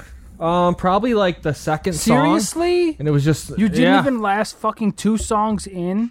No, dude, it was just I can't. But did you not click through after? Too fucking. Did you not click through? What's you that? just turned it off and you were done with it. Yeah, I a couple times I tried it, and it was like the first couple 2-3 songs, and I couldn't do it anymore. I would say it's too much. I would say that's a mistake because I had the same. I would definitely say that. I was wondering that. Well, yeah, I mean, should I just stuck with it? Yeah, I think so because I had the same thoughts. I mean, dude, the guy sounds like he's fucking dying like half the time. I mean, it's insane, those vocals. Like, don't get me wrong, I was intrigued by it, but like, you gotta really like be in the mood for that. But I mean, so the vocals were tough, no doubt. But like what Phil was saying is totally right. Like, each song is like a completely different vibe. So maybe you don't like, the first couple. Yeah. But I had the same thought. Like, I wrote down track 1 wasn't my thing. Track 4 wasn't my thing. It was literally just like violins and vocals. Like, I can listen to it, but I'm not really into it. But then you get to like track 5, and that's like way more black metal, more metal in general. And even on that one, like the vocals like combined way better with it because it wasn't such a standout. Like, it mixed in with it, So like every track I had a different feeling on. Like if I took this album and just cut it down in 50% of the ones I liked, I would really like it.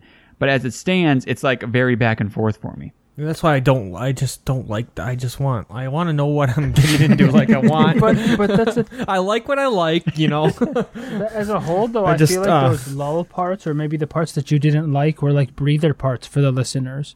It's just it's a chance to. But even like the harder parts, I thought were kind of on the more boring side, and like, then you put it just didn't have a lot for me to latch onto. I mean, this was my least favorite of them, but when I say that, like, if I had to give it a rating, I still would have given it like a fucking 7 out of 10 or something, and I only listened to it like twice all the way through, so... You enjoyed it, but you like the other 4 exactly, better. Yeah. It's still a great album. I mean, from a musical standpoint, it's amazing, and like Phil said, out of all of them, this is the more dense one that will take you multiple listens to... I mean, Yeah, it's a thick book, Phil. A thick book. It's worth trying, though, I think, because... I completely agree. Well, hell it yeah. deserves at least one listen by any metalhead, because you'll find something that you'll like. You just have to listen long enough. So, and I mean, out of all these, like, no one's arguing this is not avant-garde metal, like, or that this is avant-garde metal. You know what I mean? It's like... Yeah, so this pick is easily my least favourite of the 5. It's an album I really like, but I wanted to get in there because it is just so what the genre is about. It's something that will only exist once. There's never going to be another album that sounds like this. And that's cool. And that's the thing about avant-garde metal. Like, the cool thing is kind of the challenge. Like, you shouldn't put it on and be like, boom, I got it, It should be something you like Phil said, there's something there, I like it, I don't know. And it should probably seep in, and that's the point. Yeah, because I mean that's how the artwork was back in the day. It was supposed to be one-offs. This can't be reproduced again. Like it's just it's the whole illusion of this is special and above what else is going on right now. So not in an elitist type of way, but just in a creative sense. Like, I'm pouring everything into this, and then I'm going to pour everything into something else, but this isn't going to happen again. So. Yeah. I want to get to this last one. All right. Let's dive into the final one. So I wanted to get one in that was really contemporary, and this, I think, came out about 2 or 3 months back. This is Aesop Trillium with Eternity of Shalg. It's a one-man project from France. This guy has released 5 albums in the last 4 years. He has no other projects under his name, but my God, does this one guy have a work ethic. On this album, he plays guitar, bass, drums, violin, synthesizers, pianos, and vocals. And it's about an hour long, massively complex, essentially an album that I'd say almost sits in the atmospheric black metal category, but has so many different ideas in it, but just one consistent kind of musical theme. It flows perfectly, but it moves through all these passages, moments where it's like intense blasting, really extreme black metal, moments where the pianos and violin take more of a kind of central place and it becomes quite melodic. It has some of that FL Duaf idea of throwing like interesting bits of clean tone guitar over some more intense metal moments, and just structurally is a really well constructed album. But the end result is something that's actually quite kind of appealing and catchy despite its complexity and weirdness. So yeah, I think this is one I assume most of you enjoyed.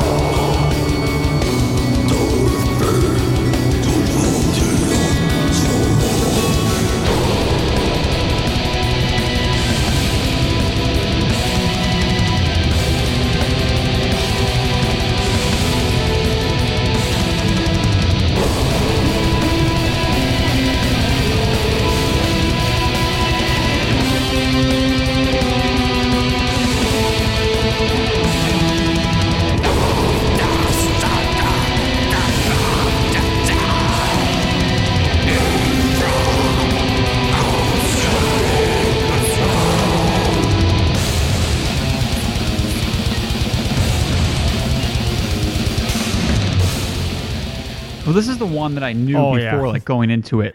I had already been a big fan of this. I added it to my list of like the best of the year, and don't get me wrong, there's still like the challenging aspects of it, but you're right. It's very accessible. You know, it's got a lot of catchy parts. It's heavy. You know, in comparison to some of the other ones, it's got a lot of heavy moments, almost death metal like moments here and there, but definitely heavy on the black. But I mean, this thing is so good. And when I learned that it was a one dude, I mean, yeah, I'm glad it was on this list because I probably never would have checked this out, and I'm so glad I did because I loved it. Even that album cover, that's what I like when I first saw that. I was like, I gotta see this or hear this. But I don't know how you guys do it. Like, I just don't. I research stuff before I listen to it. So I would have, like, if I would have heard it was anywhere avant-garde, like, no, you know. See, I stopped doing that long ago because I don't trust what anybody says something is. I know. Like, people classify or these other. I mean, and I'm not trying to offend any of these assholes out there who write about metal, but like, just don't call it a fucking genre. If you're not gonna at least say that it's two, or if it's not a clear-cut sound, don't call it something because you don't know what you're talking about. So, yeah, I'm sorry, Stan. Go ahead. But it's not that weird. It's not. This is probably actually, I don't know. I really did like Code, but I mean, this probably was maybe my favorite too. It's just not. It's not that hard to get through, and it's just a fucking good album, and it's one fucking dude. Yeah. Anytime one fucking dude does this kind of shit, like this good, like, oh man. So I went into that, I guess, rant because the place that I had originally saw this album art on was a forum. The guy was talking about it as just being black metal. So I didn't think it was, I hadn't listened to it until now, but it was just on the list of things to listen to. I just hadn't gotten around to it yet. And then I seen the thing come up and I was like, oh, Eternity of Shahag, and I couldn't pronounce the first name. So I was like, I'm not going to say that yet. And then I started listening to it, and this is the reason why I didn't listen to anything else more. It's because I was listening to this album a little bit too much. So, yeah. I mean, it was, I guess I didn't like it as much as I liked the Code album after the fact, but it still such a fucked album. And I still can't believe it came out this year. So, yeah, as Jason said, little foreshadowing, it may or may not be on the end of the year list just because of how good it is. But no, I don't do any research, Stan. I just listen to the music. So... I mean, all these names, though, I want to know what the hell this is all about. I mean, I feel like there's some amazing story behind this. The first passage, Exiled from Sanity. Second passage, The Color of Death. I want to know what all this shit's about. So we had we talked about it in the Patreon Facebook group. Phil, do you remember what the concept is? No, it's one I've not looked too deeply into the lyrics of.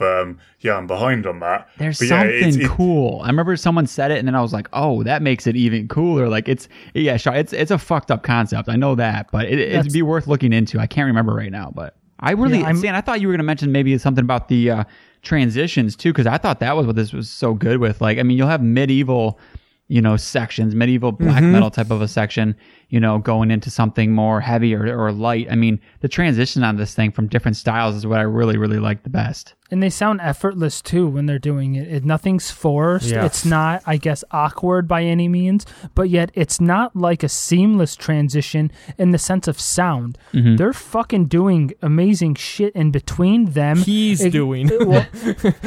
sorry. Yeah, but making it sound so effortlessly. So, again, didn't know that it was a one-man army.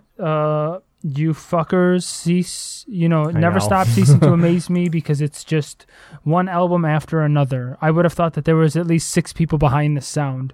On a side note, it's like to the point where I'm just looking down on people if they have more than one member. And how many members are in your band? Oh, we have 6. Pansies. Like, yeah, that's actually, we're going to make a new stance here into the Combine. If it's more than 4 members, we will not talk to you anymore. That's you're doing way too much work. Wait, you got 2 guitarists? Get out of our faces. We're done with this. No Septic Refresh reviews anytime soon then. Yeah. So something I wanted to mention, just like piggybacking off the back of this album. So Shorty was mentioning like the difficulty finding stuff like this.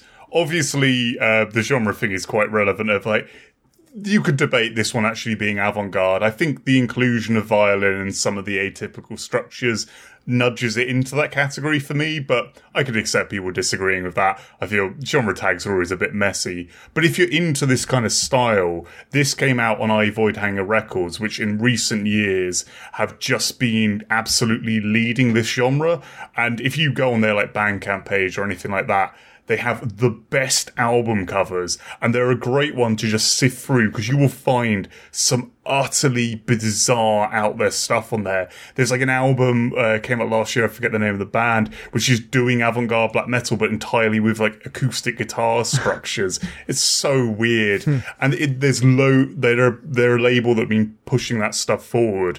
Similarly, the label Avant-Garde Music, unsurprisingly, another one that in recent years have been really championing these very small bands and giving them decent budgets. I believe the labels are giving them the budgets to put together these really out there albums. And I think they say Voidhanger over the course of 2020 have really sort of changed the face of like the modern experimental metal scene, like, and actually given it quite a kind of bit of attention. I agree. I've seen 100%. A lot. I know the groups. I know our Facebook group's been talking about them a lot, and I really haven't got the chance to check them out, but I've heard nothing but good stuff from this label. Stan, check out Cosmic Putrefaction. Oh, yeah, I checked them out. Okay. Don't worry. One-man death metal. Oh, God. Yeah.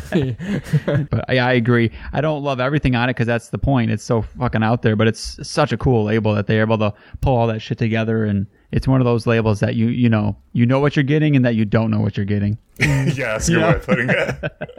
Oh, yeah, that's awesome, man. I mean, I know it's like almost 1 a.m. over on your time. I don't want to take too much more time, but I know I told you we've got the interview with Imperial Triumphant for this episode, which I figured, I mean, for me and for my money, that's one of my top, avant-garde metal bands that I at least know of and that I like. So you get into that new one at all? So Imperial Triumphant, back at the end of 2019, I saw them live with support from London-based band Bast, and I genuinely, despite it being in a tiny little venue, it might be the best live gig I've ever seen. Those guys are utterly incredible. I am a fan of everything they put out.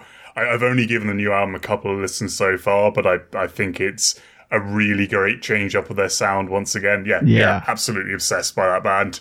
Same. Yeah. That's why I didn't feel like I needed to bring them up much in this, because we'll, obviously check out the interview. But I agree, that new album's so fucking good. I've only listened to it a couple times, but the last one and this one are just, I'm obsessed with both. Yeah, they're incredible. Shoddy, you got to listen to them, man, because with all the jazz stuff that you like, they incorporate so much jazz in their sound that you have to like them. I have such a rabbit hole to go down. So I want to thank you, Phil. I guess I'll talk to everybody in a couple months when I emerge. And then, Godspeed. But yeah, no, I definitely will, man. I'm on the Avant-Garde Music website right now.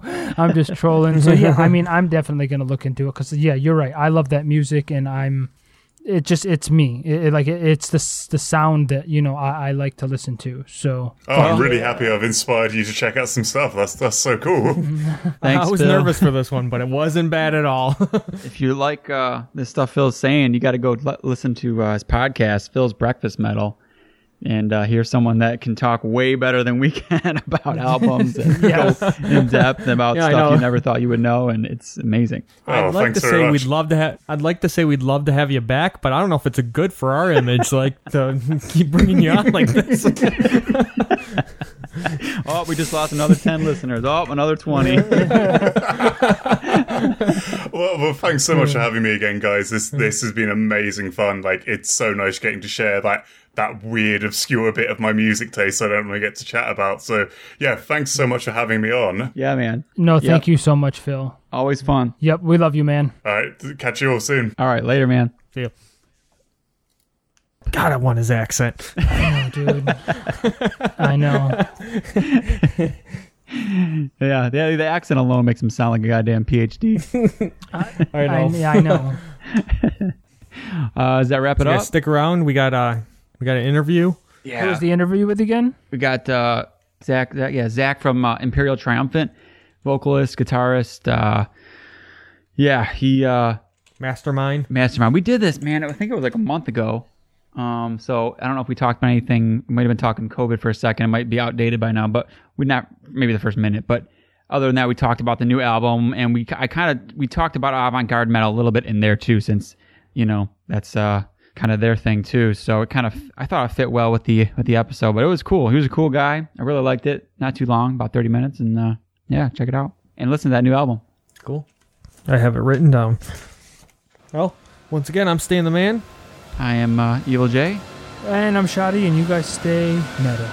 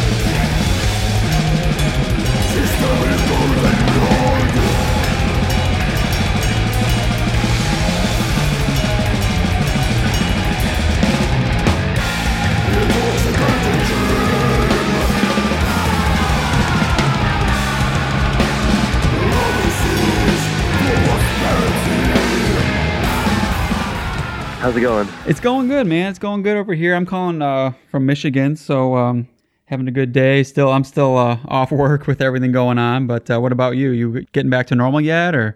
The city is slowly getting back to normal, but work for us has been much slower. So I'm just chilling until, I teach a lot of lessons online now because I don't have any gigs. Yeah.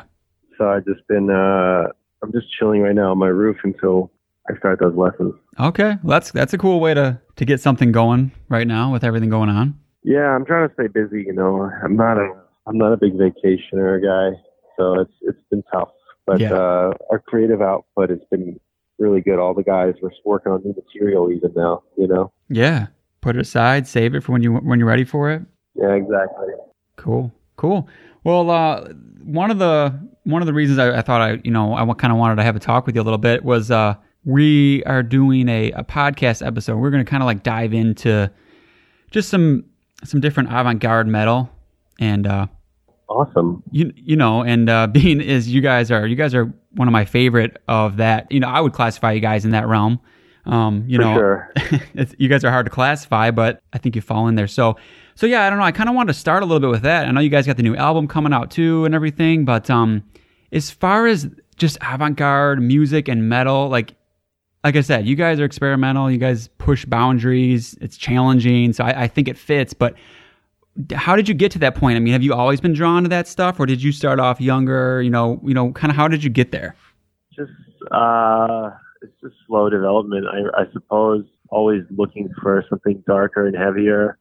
And I think once I got to, my collegiate years, there was a lot of heavy influence and coming from 20th century classical music, because that's what they were teaching us at university. So I had to learn it, and at first I didn't like it very much, and then I learned to appreciate it.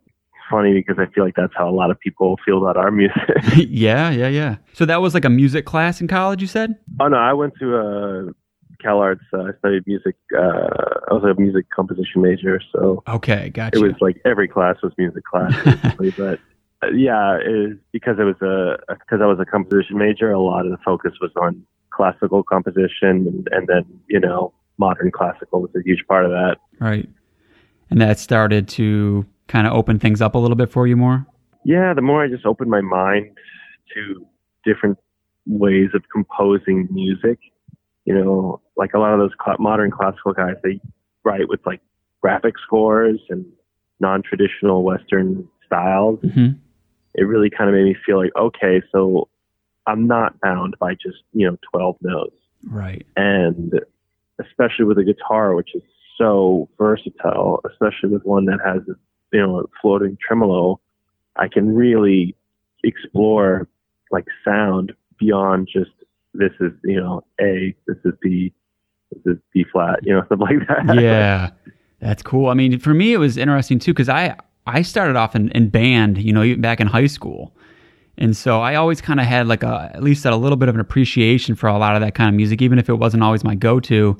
When it pops up in stuff I'm listening to, like, I hear stuff like that in your guys' or whatever, it's like I really like that. I really like when bands have that, at least some edge to it. And I mean, I've went to different concerts and things like that where it's classical stuff, and man, it's like, I feel like a lot of metalheads, people who are into metal or extreme music, really could get into it because there's just so many similarities, at least to some of that stuff. And vice versa. Yeah. A lot of the, orchestra cats at my school were very much into metal. It was kind of cool to like have that connection. Yeah, that's interesting. So before the classical music and all that, what were you listening to then? Mostly just, death metal, black metal, stuff like that. Yeah. Rock, hard rock, and 60s rock, 70s rock, like just really into, that genre of music. I was dabbling in classical a little bit, but again, not really anything before the 20th century, or not anything after 20th century, basically, right. Mostly classical, Renaissance period, a little bit of Baroque, stuff like that, which is like, I guess more of the gateway kind of genres for the more out there stuff. Mm-hmm.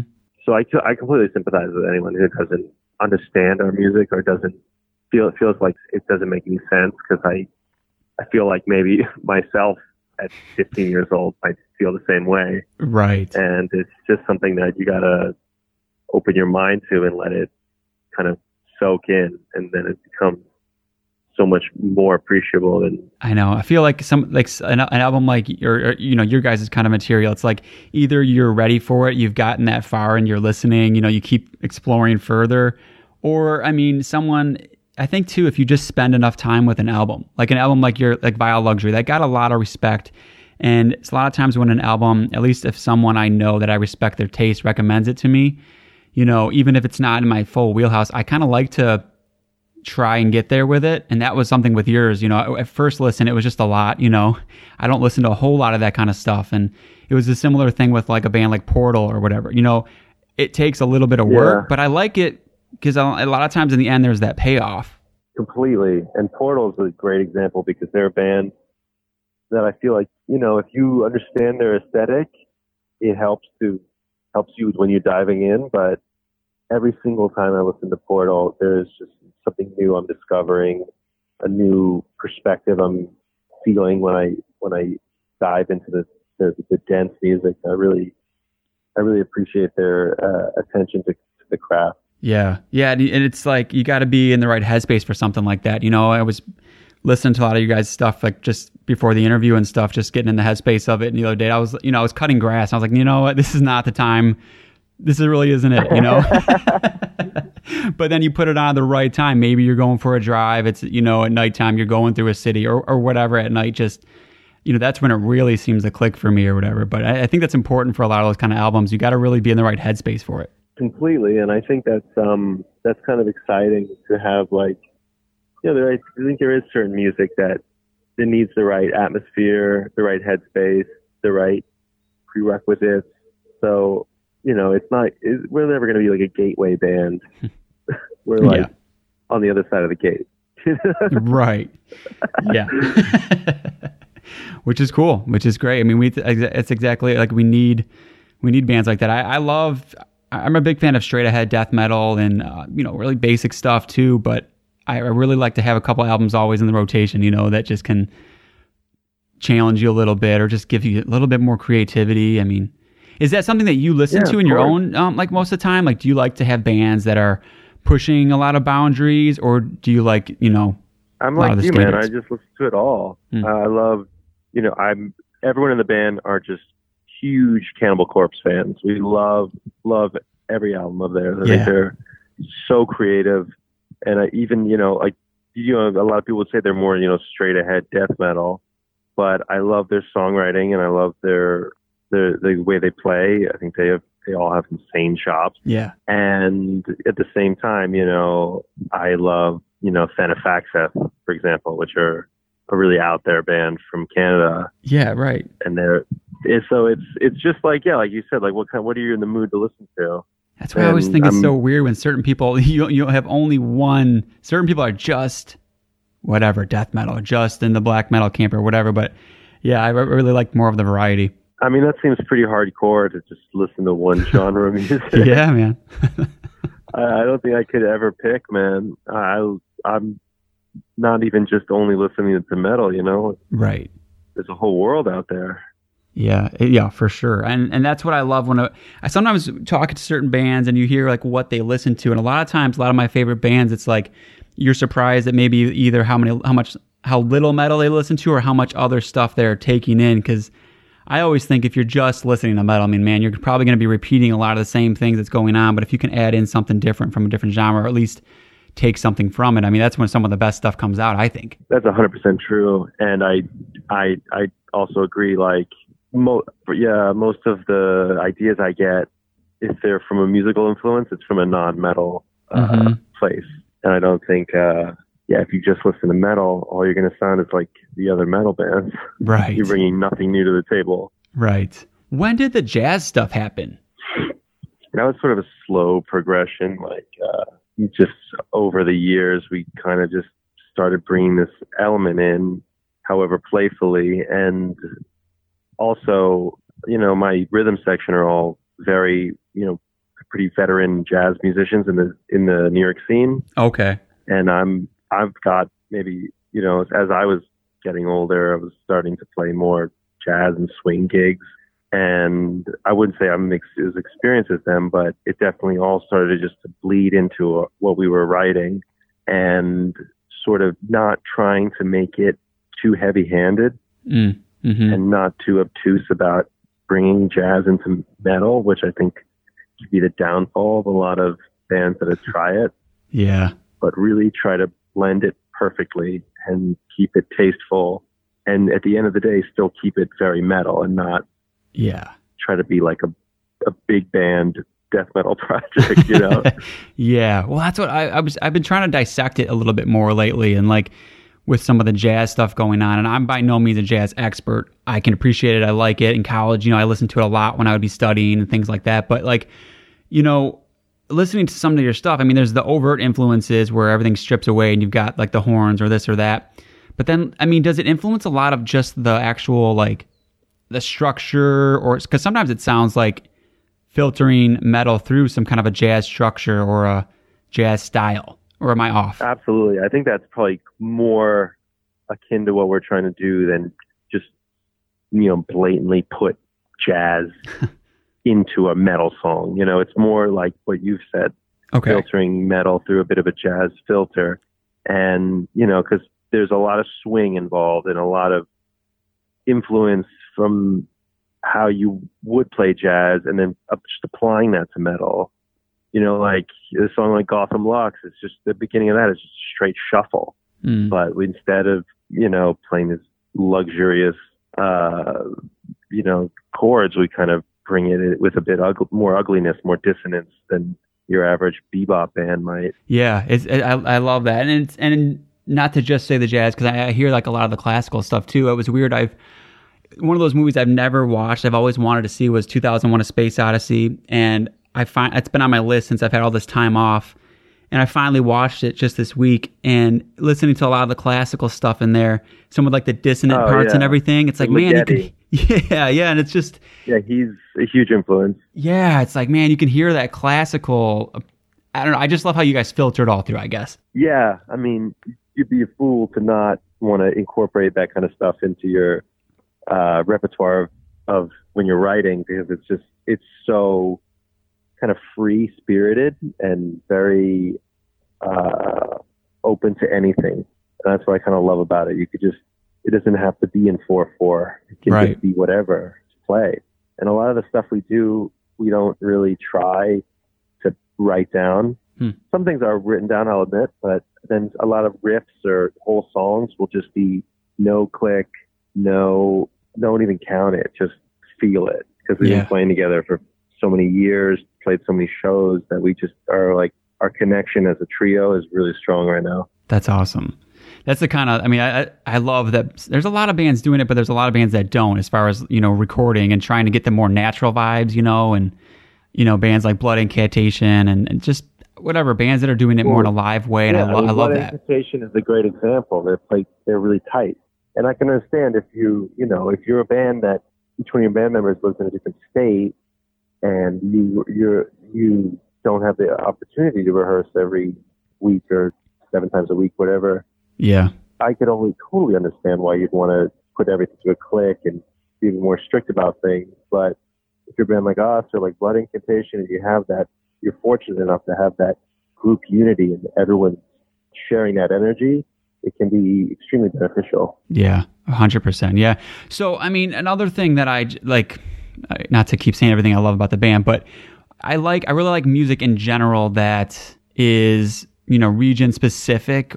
Mostly I think of black metal when I'm thinking of that, like a lot of the US black metal that is taking, their own identity, like Panopticon or Wayfarer, Wolves in the Throne. These just bands that kind of like pull from their own state or their own surroundings and whatnot.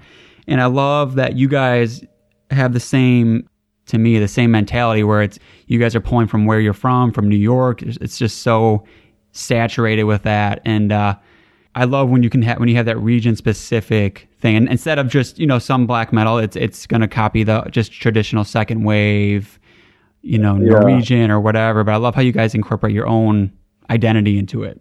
Well, I mean, that whole thing is just really stems, I mean, I can't speak to the other bands, but for us, it really just stems from just, it's best to write about what you know and be an expert about whatever you're trying to convey.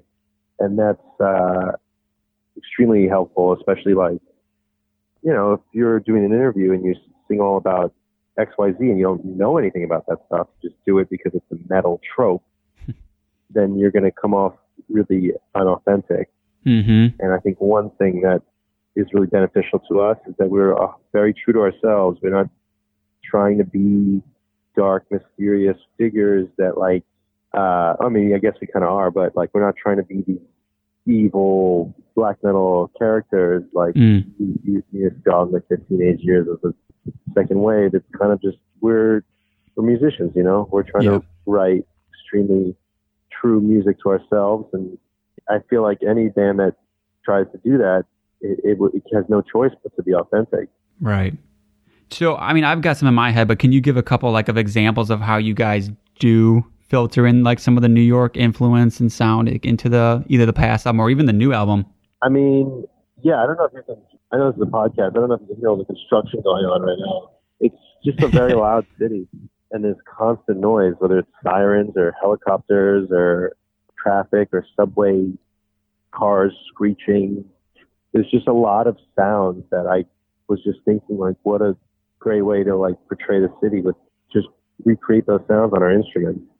Stuff like that, I think, really plays a huge influence. And, I've said it before, but the whole Doppler effect, when you hear an ambulance or a fire truck scream past you and then it detunes very slightly as soon as it passes you. I love that sound. And, with my tremolo bar, I can recreate that and make detune a melody and make it not so, diatonically consonant. And that has really paid off for our sound as well, and just keeping things kind of fluid and loose, and then go back to something really strict and stark and mechanical, and just kind of playing with sound, I guess, is really the most fun part about composing for us. Yeah. Well, I haven't heard the new album yet, but the first track that you guys have out right now, it's I know immediately when I heard that the first note or whatever, the first part you play, I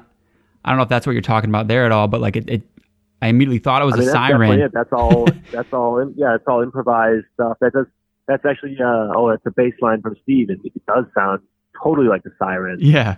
And I don't even think he planned on it. I think it was just a natural occurrence, the way that he's going to play when he's in Imperial. Yeah, and we just skipping around from insane swing parts to brutally crushing, heavy, accurate parts. So there's a lot of kind of give and take in the music, and we try to be as dynamic as possible. Yeah. Well, I mean, it's awesome that you guys, it's natural. You know how you guys do it and everything.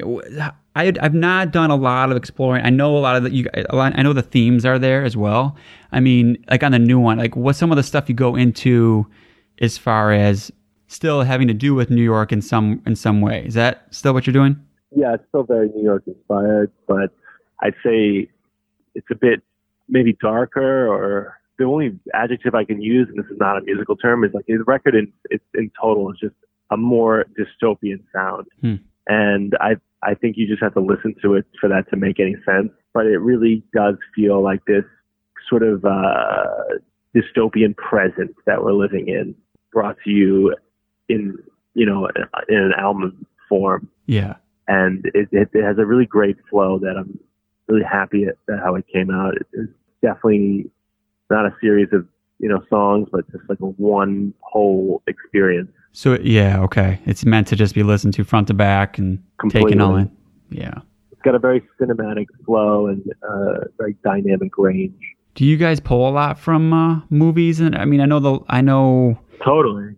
I mean, the song, besides the album title, we definitely pull a lot. I mean, you said you just saw 2001: Space Odyssey, and at the beginning of Rotted Futures is totally like a Ligeti kind of swell that really definitely, whether Steve wrote that bit, but whether he knew it or not, I think he was definitely influenced by not only Ligeti's music, but also the vibe of Kubrick's 2001. Yeah, I mean, because I googled the title of the album and Alphaville, and I had never saw that movie. So What was it about that movie that had some kind of inspiration there? I would definitely recommend it if you can. It's like an old 60s French noir film. And it's basically set in like just, this sort of sci-fi dystopian Paris. But what Godard does so brilliantly is that he doesn't add anything to the set design to make it seem like futuristic or science fiction-y. There's no flying cars or anything. It's just shot in what was modern day Paris. So like, I think that's a brilliant sort of way to present a dystopia. It's just, here's the world you actually live in. You know what I mean? Yeah. And I really kind of felt that same way about my own city. So that was a huge inspiration for me. And a lot of drawing from that kind of mentality as well played a lot of influence into our lyrics and the overall mix on the record, I'd say. Yeah. Did you grow up in New York your whole life? Are you from there? Yeah, I am. Okay. So, I mean, because I've been there once. I mean, what your perspective on it as someone who lives there versus someone like me who's only been there one time? I mean, I thought I live in the country, so for me, it's such a drastic change.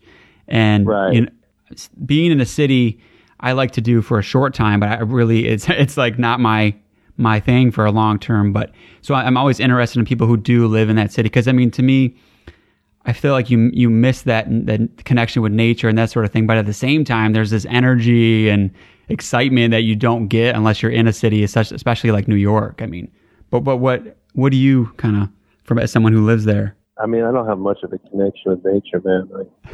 I just grew up in the city, so in Manhattan, so it was just nothing but skyscrapers, and it's definitely like, I guess we're fortunate to be more accustomed to the speed of life in New York City, and it is very fast paced. Yeah. But at the same time, I find it's harder for me to slow down and relax and appreciate nature and stuff like this. And it's definitely inspired me in a lot of ways, though. And I will admit, for all the things that we hate about New York, there's definitely something about it that keeps us all here. Right. I was going to say there must be if you guys are all there. I mean, you've been there your whole life, and yeah. I mean, it's a truly brainwashing place where you find yourself in love with your abuser. Yeah.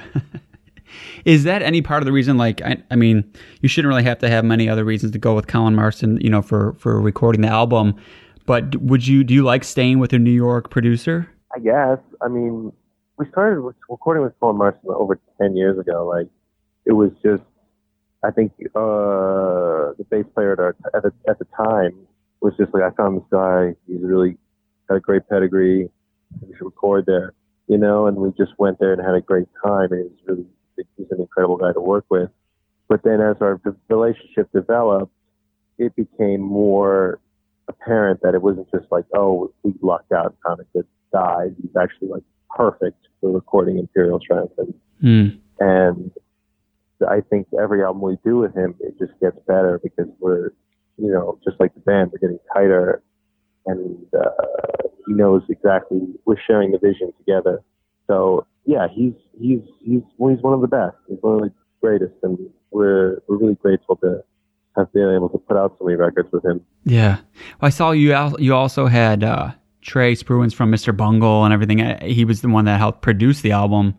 So did that add a lot to the sound on this one? Was there a lot of influence? Absolutely. He actually also mastered it. Okay. He brought a lot to the table, and it was great because he was really, another voice in the room, and he's also not in the band. So we found it to be very helpful to have someone who's not playing the music, didn't write the music, bringing ideas and opinions to the table. And especially someone like him, who's also like Colin, shares our vision, understands the music, understands what we're trying to do, and only wants to take it further in that same direction. Did you have any hesitation at first of bringing someone outside in, or was it just all in? I mean, not really. We had no intention of having a producer until he asked if he could produce the new album. And then we just thought, if you're going to have your first producer, Trey Spruance is probably a pretty good choice. Yeah. So why not? And, music's all about risk, especially when you're recording it.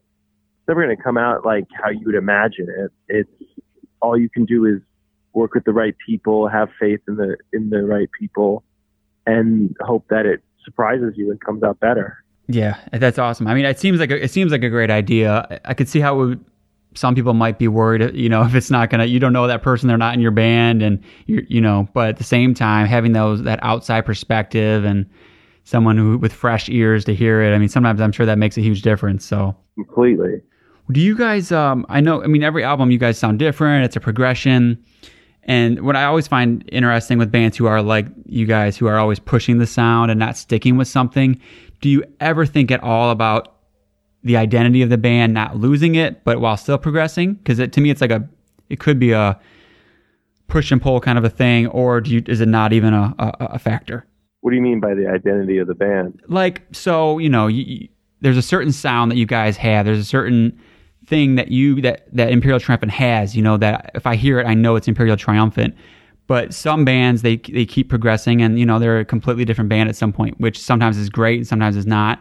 Do you guys, is there certain things that you feel that you need to keep in there or to have a certain sound, or is it just always pushing forward and that's it? I'm not worried about that, man. Because that sound that you're referring to, that, you know, recognizable sound, that's, you know, we created that over a long period of time of kind of refining what we do. And, you know, if you listen to our earlier stuff, there's a lot more evidence of our, you know, musical influences and inspirations more than our actual who we are.